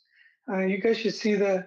You guys should see. I recommend there's like a documentary on the Cosmos, Mm. and it shows how when it started and they're playing like in a high school field, and Warner Media buys them, and I think and then they moved them to Giant Stadium, and they had to like paint the grass green and shit like that for TV. But it's trippy how almost overnight they went from some amateur semi-pro team into like pretty much the first Galactico squad. If you end up seeing all the players they brought, Sure enough, they were at an older age, but still, it was like, damn, all those big names. But when Pele came here, dude, he was everywhere, man. Yeah. He transcended the sport. You would see him on Sunday morning cartoons, just TV shows everywhere. There was a journalist, and this is a story too, and I forget the name. He was very anti like soccer, and he was gonna do an interview with Pelé, and he took him to a baseball stadium so you could Oh. see like a real sport, and they had to stop the game because people started crowding Pelé. Wow. And that's a true. Like I'll probably go and read it so we could see more, go more in depth to that story. But if you bring someone like that, that's very iconic, it now becomes very mainstream, and now everyone's talking about it. And they haven't had a player like that. And if they were, I think they missed. I think that whole um, No, see, I have to Honestly, scandal with disagree with you. I I have to disagree with you there. I think it's steady mainstream because you were in that bubble. But as most Americans from that time era of, hey, remember when Pelé came to America? Most of them probably have no idea what you're talking about. And you see it with the World Cup. Everybody in this no, a country lot of those dudes rallies. are still there. Hey, dude, No, that wasn't that everybody in long this ago. country rallies That, behind the U.S. national team during the hey, World Cup. But outside of the World Cup, you ask them about like the Gold Cup, you ask them about the All State Cup coming up. They have no idea what's going on with their national team. I on it. know, It's just but like for that that, fever, that hype, but there's no actual true passion behind it. It's just maybe Tournament there's all not, style. but there's a big difference now. So when that happened, and the North American Soccer League, it was still just getting up its speed, and they ended up bringing in a lot of players. You can see the list. It was impressive. Hugo Sanchez, they had George Best, they had a bunch of like Johan Cruyff. Pretty much, pretty much all the top players ended up coming here. But um, Beckenbauer. yeah, Beckenbauer, Carlos Alberto, dudes, list goes on. But they didn't, they were playing games like at football stadiums, like big football stadiums. They didn't have like a lot of the infrastructure, which now the league, this league MLS learned from that. That's why they built a lot of smaller stadiums, and a lot of those stadiums can be amplified. So they don't have to stay at 20. They could easily go to 40. But the point is, they have all their infrastructure. So if it ever blows up, dude, everything's already in place. Messi is wrong for the MLS though. He's not the kind of person that's gonna appeal to the the casual Americans that don't know anything about soccer. Number one, because he's a little bitch. Number two is he doesn't know the language. Damn. He doesn't know Damn, English. Jaime. He doesn't know Yeah. English. Like, you need That's true. you That's need true. you need someone that's gonna be able to go like you know what they do To when cross over, Jaime. To when cross over. you see what happens when they bring in You just need to these make the highlights, dude. Just make the like highlights. look and at that's it. Ibra. Ibra was on all these night shows, like the late shows, and it's Ibra, right? He's over here like Yeah. people love that fucking shit, right? You had Beckham, Spice Boy, whatever. People knew him.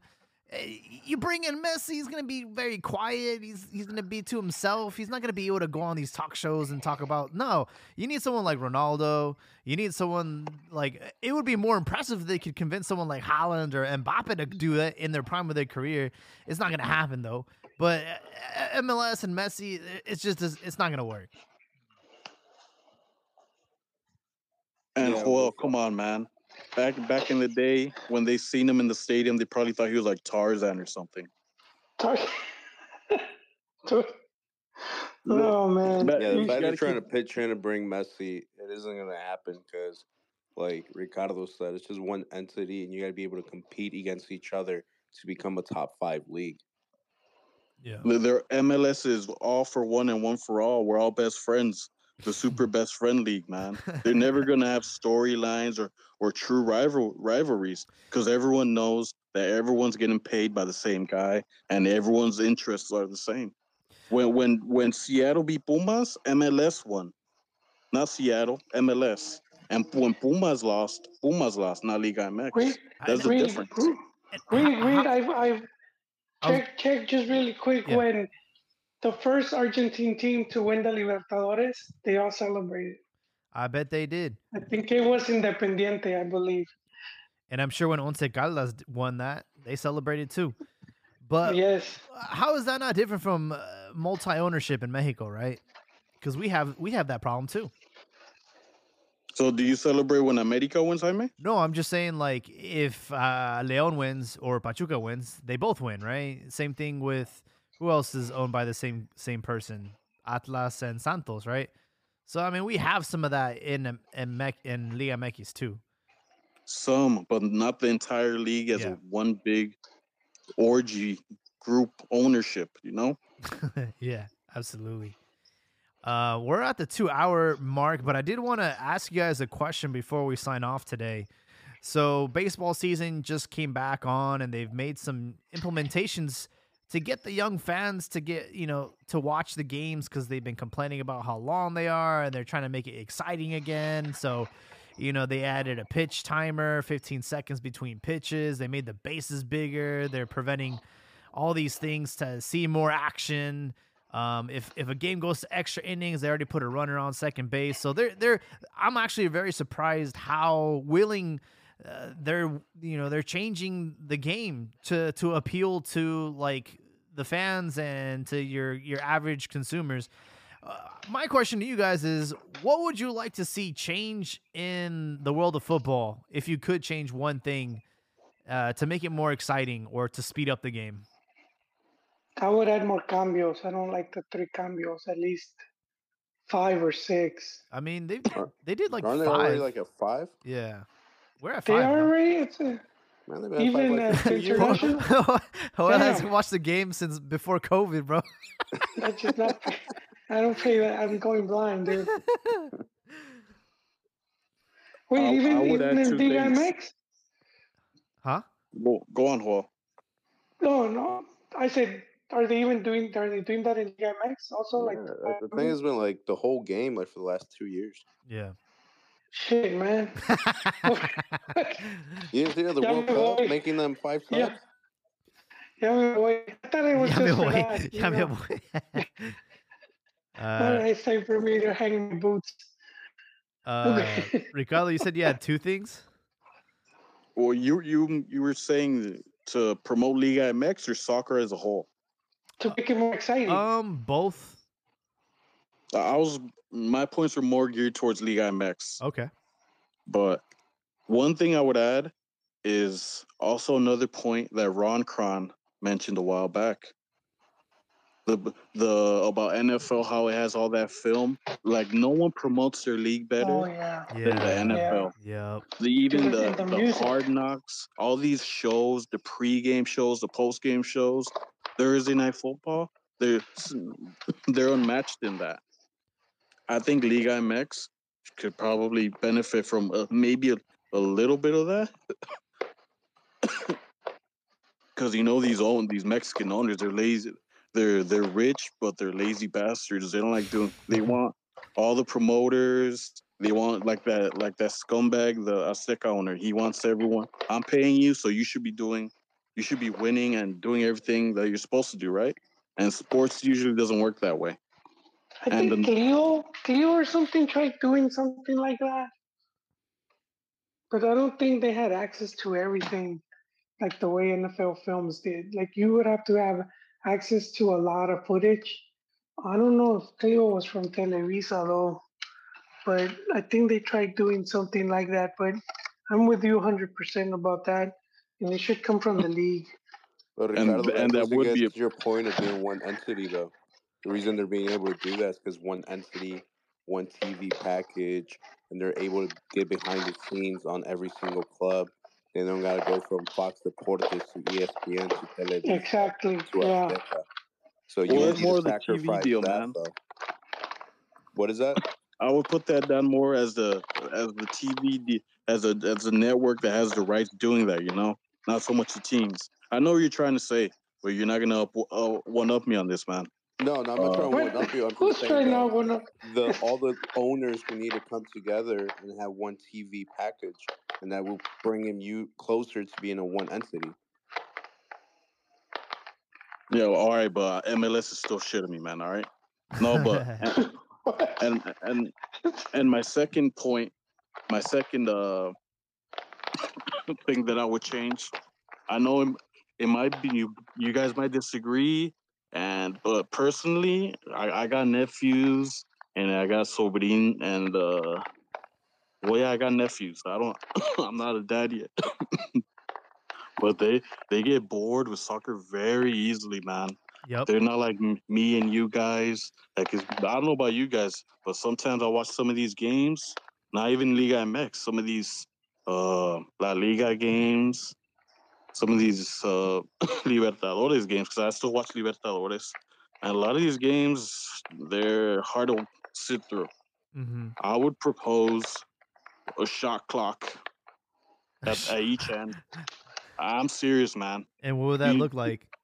they need to stop allowing so much defensive football, man. Okay. So much bunkering.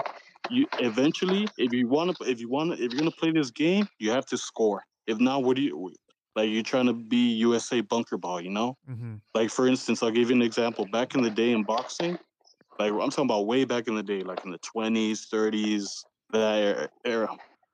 If a ref, like if you watch some of these boxing matches right now too, they're boring as hell, man. I'd fall asleep. But back in the day, if a ref saw that you weren't throwing enough punches or you guys or people were just circling each other or hugging too much, Yeah. he'd end the fight right there. Yep. People are paying for a product to be entertained, not for just I get a team is trying to win and trying to make and it's a business. The more you win, the more you advance, the more money you make. The bigger your team is, right? But you also have to entertain, man. Like these people are paying money, you know? I I would agree. agree with that in Liga MX. I wouldn't agree with it in the global game.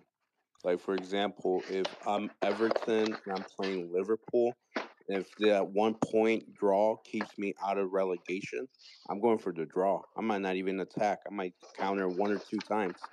So now you're kind of forcing the underdogs to attack, and you kind of get rid of the underdog. But in leagues like MLS and Liga MX, where there's no relegation, then yeah, go ahead, do it. I guess my question is like, how would you be able to force a team to attack? If like, how do you make a rule that would force them? Hey, you can't be in your own half. Like, I don't know. It'd be kind of weird to implement. What do you guys think about like shortening the games? Do you think that would maybe increase the intensity or would do the opposite? Yeah, I think it would. I do think it would, because it could maintain a rhythm, or a high rhythm, not get tired and be like, Because over the weekend, I noticed that referees and Liga MX were starting to get a little bit more generous with the stoppage time. A lot of matches got 8 minutes, got 10 minutes. And it was something that was kind of mentioned about how in Qatar in the World Cup, like they were very generous with their stoppage time. And obviously, like the late drama ended up having a lot of upsets and a lot of last minute goals. So, yeah. Argentina. Yeah, exactly. What I would like to implement in the world of football, look, we finally got video assistance review. I'm not a big fan of it, to be honest. A lot of the times these goals are celebrated or, and then there's just that awkward waiting time between like the referee, he's not even looking at the video anymore. He's just waiting for them to whisper in his ear and say, yeah, this is allowed or this is disallowed. It's like really ruining the game in that fashion. Like, I'm not a big fan of it. One things that I'm also not a big fan of is with the offside rule. I think we need to be a little bit more lenient on the offside rule. Now with video and technology, they're looking at like if your cuticle's offside or if your fingernail's offside. It's like too insane, bro. I think they need to change the rule where like 50% of your body needs to be like offside to be considered offside. Like it needs to be like a majority of your body to be considered an advantage. Like if I happen to have a toe outside the line, that's not an advantage, bro. That goal should stand. It needs to be a substantial amount of evidence to be like, all right, dude, like you clearly had an advantage on that ball. This is offside, right? But to be that meticulous and to measure it and to have all these angles and fuck that, dude. Like just play the fucking game. I agree with you, Jaime. I wouldn't mind like 35-minute halves, and then like you said, not so anal about the offside. You would and have no to have like draws. No draws. I think so every what game should go to PK, penalties man. or Every game. Enough of this draw crap, man. There was that joke from Ted Lasso. Like, I think if you ended a game in a draw in America, like that would start like a riot. You know, it just doesn't happen. I another thing too, if you really wanted to spice it up, especially with like the penalty kicks, this might be an unpopular opinion, but I do like the way MLS had their shootouts back in the day. I would love to see that because I'm tired of these stupid run ups and all these fake, stutter steps and feints. And no, fuck that, dude. Like, let's do a shootout like how we used to do in training, like one on one with the goalkeeper. You get to dribble past them and shit. Like, let's see your skills. I would love to see that. For sure. I saw Hugo Sanchez do a really really crazy shootout when he played for the Dallas Burn. He Oh um wow. he dribbled the ball. You could probably find it on YouTube, but he just like flipped the ball up, and then he was kind of like walking while like bouncing it on his foot, and then he just shot it. It looked like he was training. It didn't even look like he was Did he did he did he pass himself a chilena? no, he should have though. I think that would be allowed. And you know what? Let's bring hockey rules He into just this. At any given putazos. point, just be able to fight someone. Just like fuck it up, dude. I would You love hockey you. rules, dude. I think if you had hockey rules in Mexico, then since they're good at boxing, you Yeah. had some dudes just to be enforcers. And Hey, the Jaime, huh. now that you mentioned that, I gotta call out your goats, man. Yeah. Yeah, About what? How come they were acting all tough against little bitty Atlas, but when America was spanking that ass, they didn't do anything?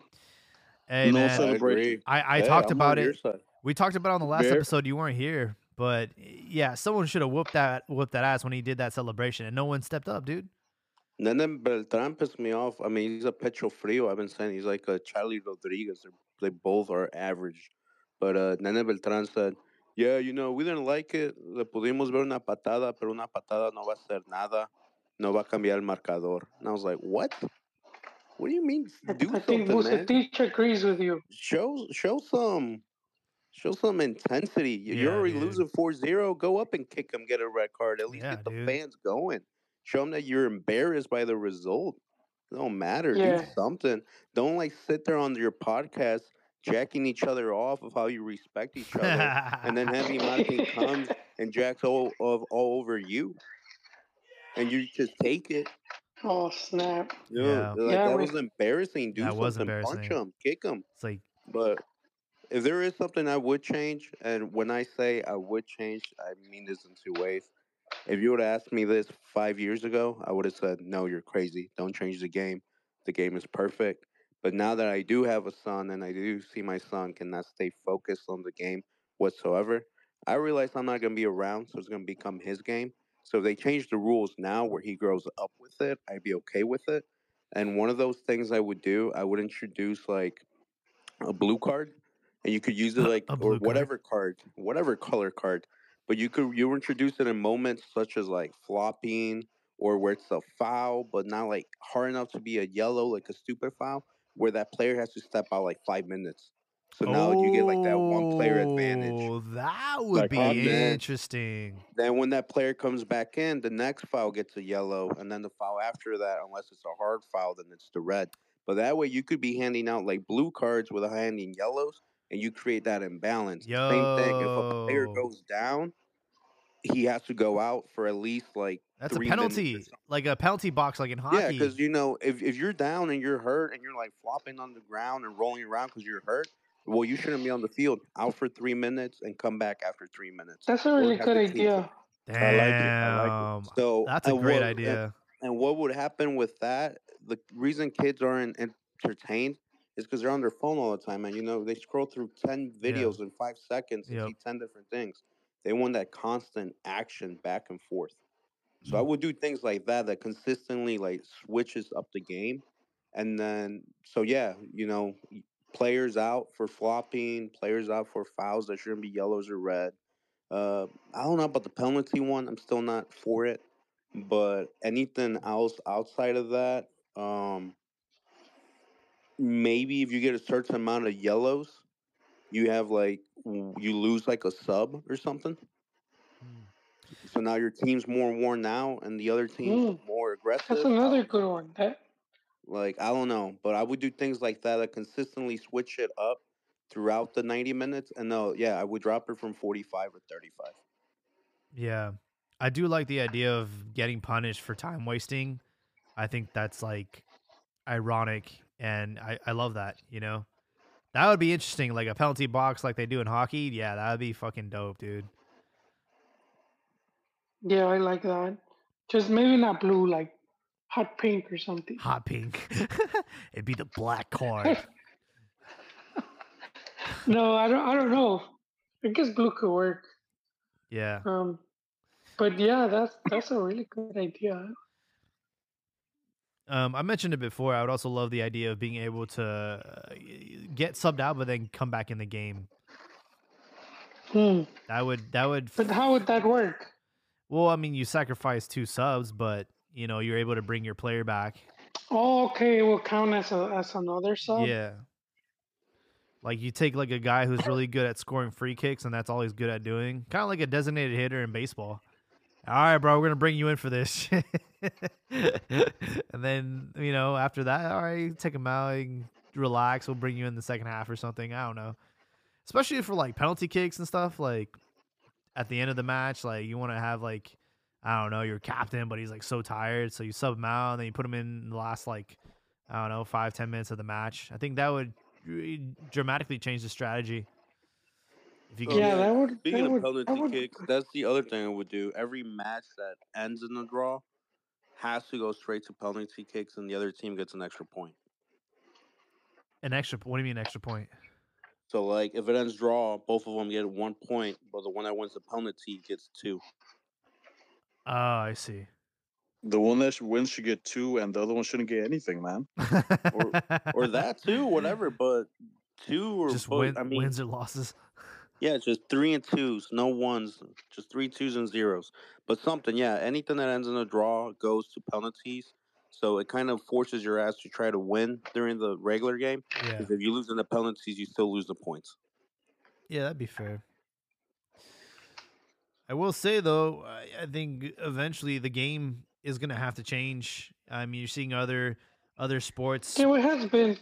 Yeah, I mean it's been changing, but not that much. It hasn't been too crazy, you know. Oh, I think And because you got used honestly, to it, Jaime. But think with about the it. At other one point, there sports, was no cards. I mean, the other sports aren't that great. Like NFL, from like when they snap the ball to when the guy gets tackled, throughout the whole fourth quarters, you only see about 11 minutes of action. Oh yeah, man.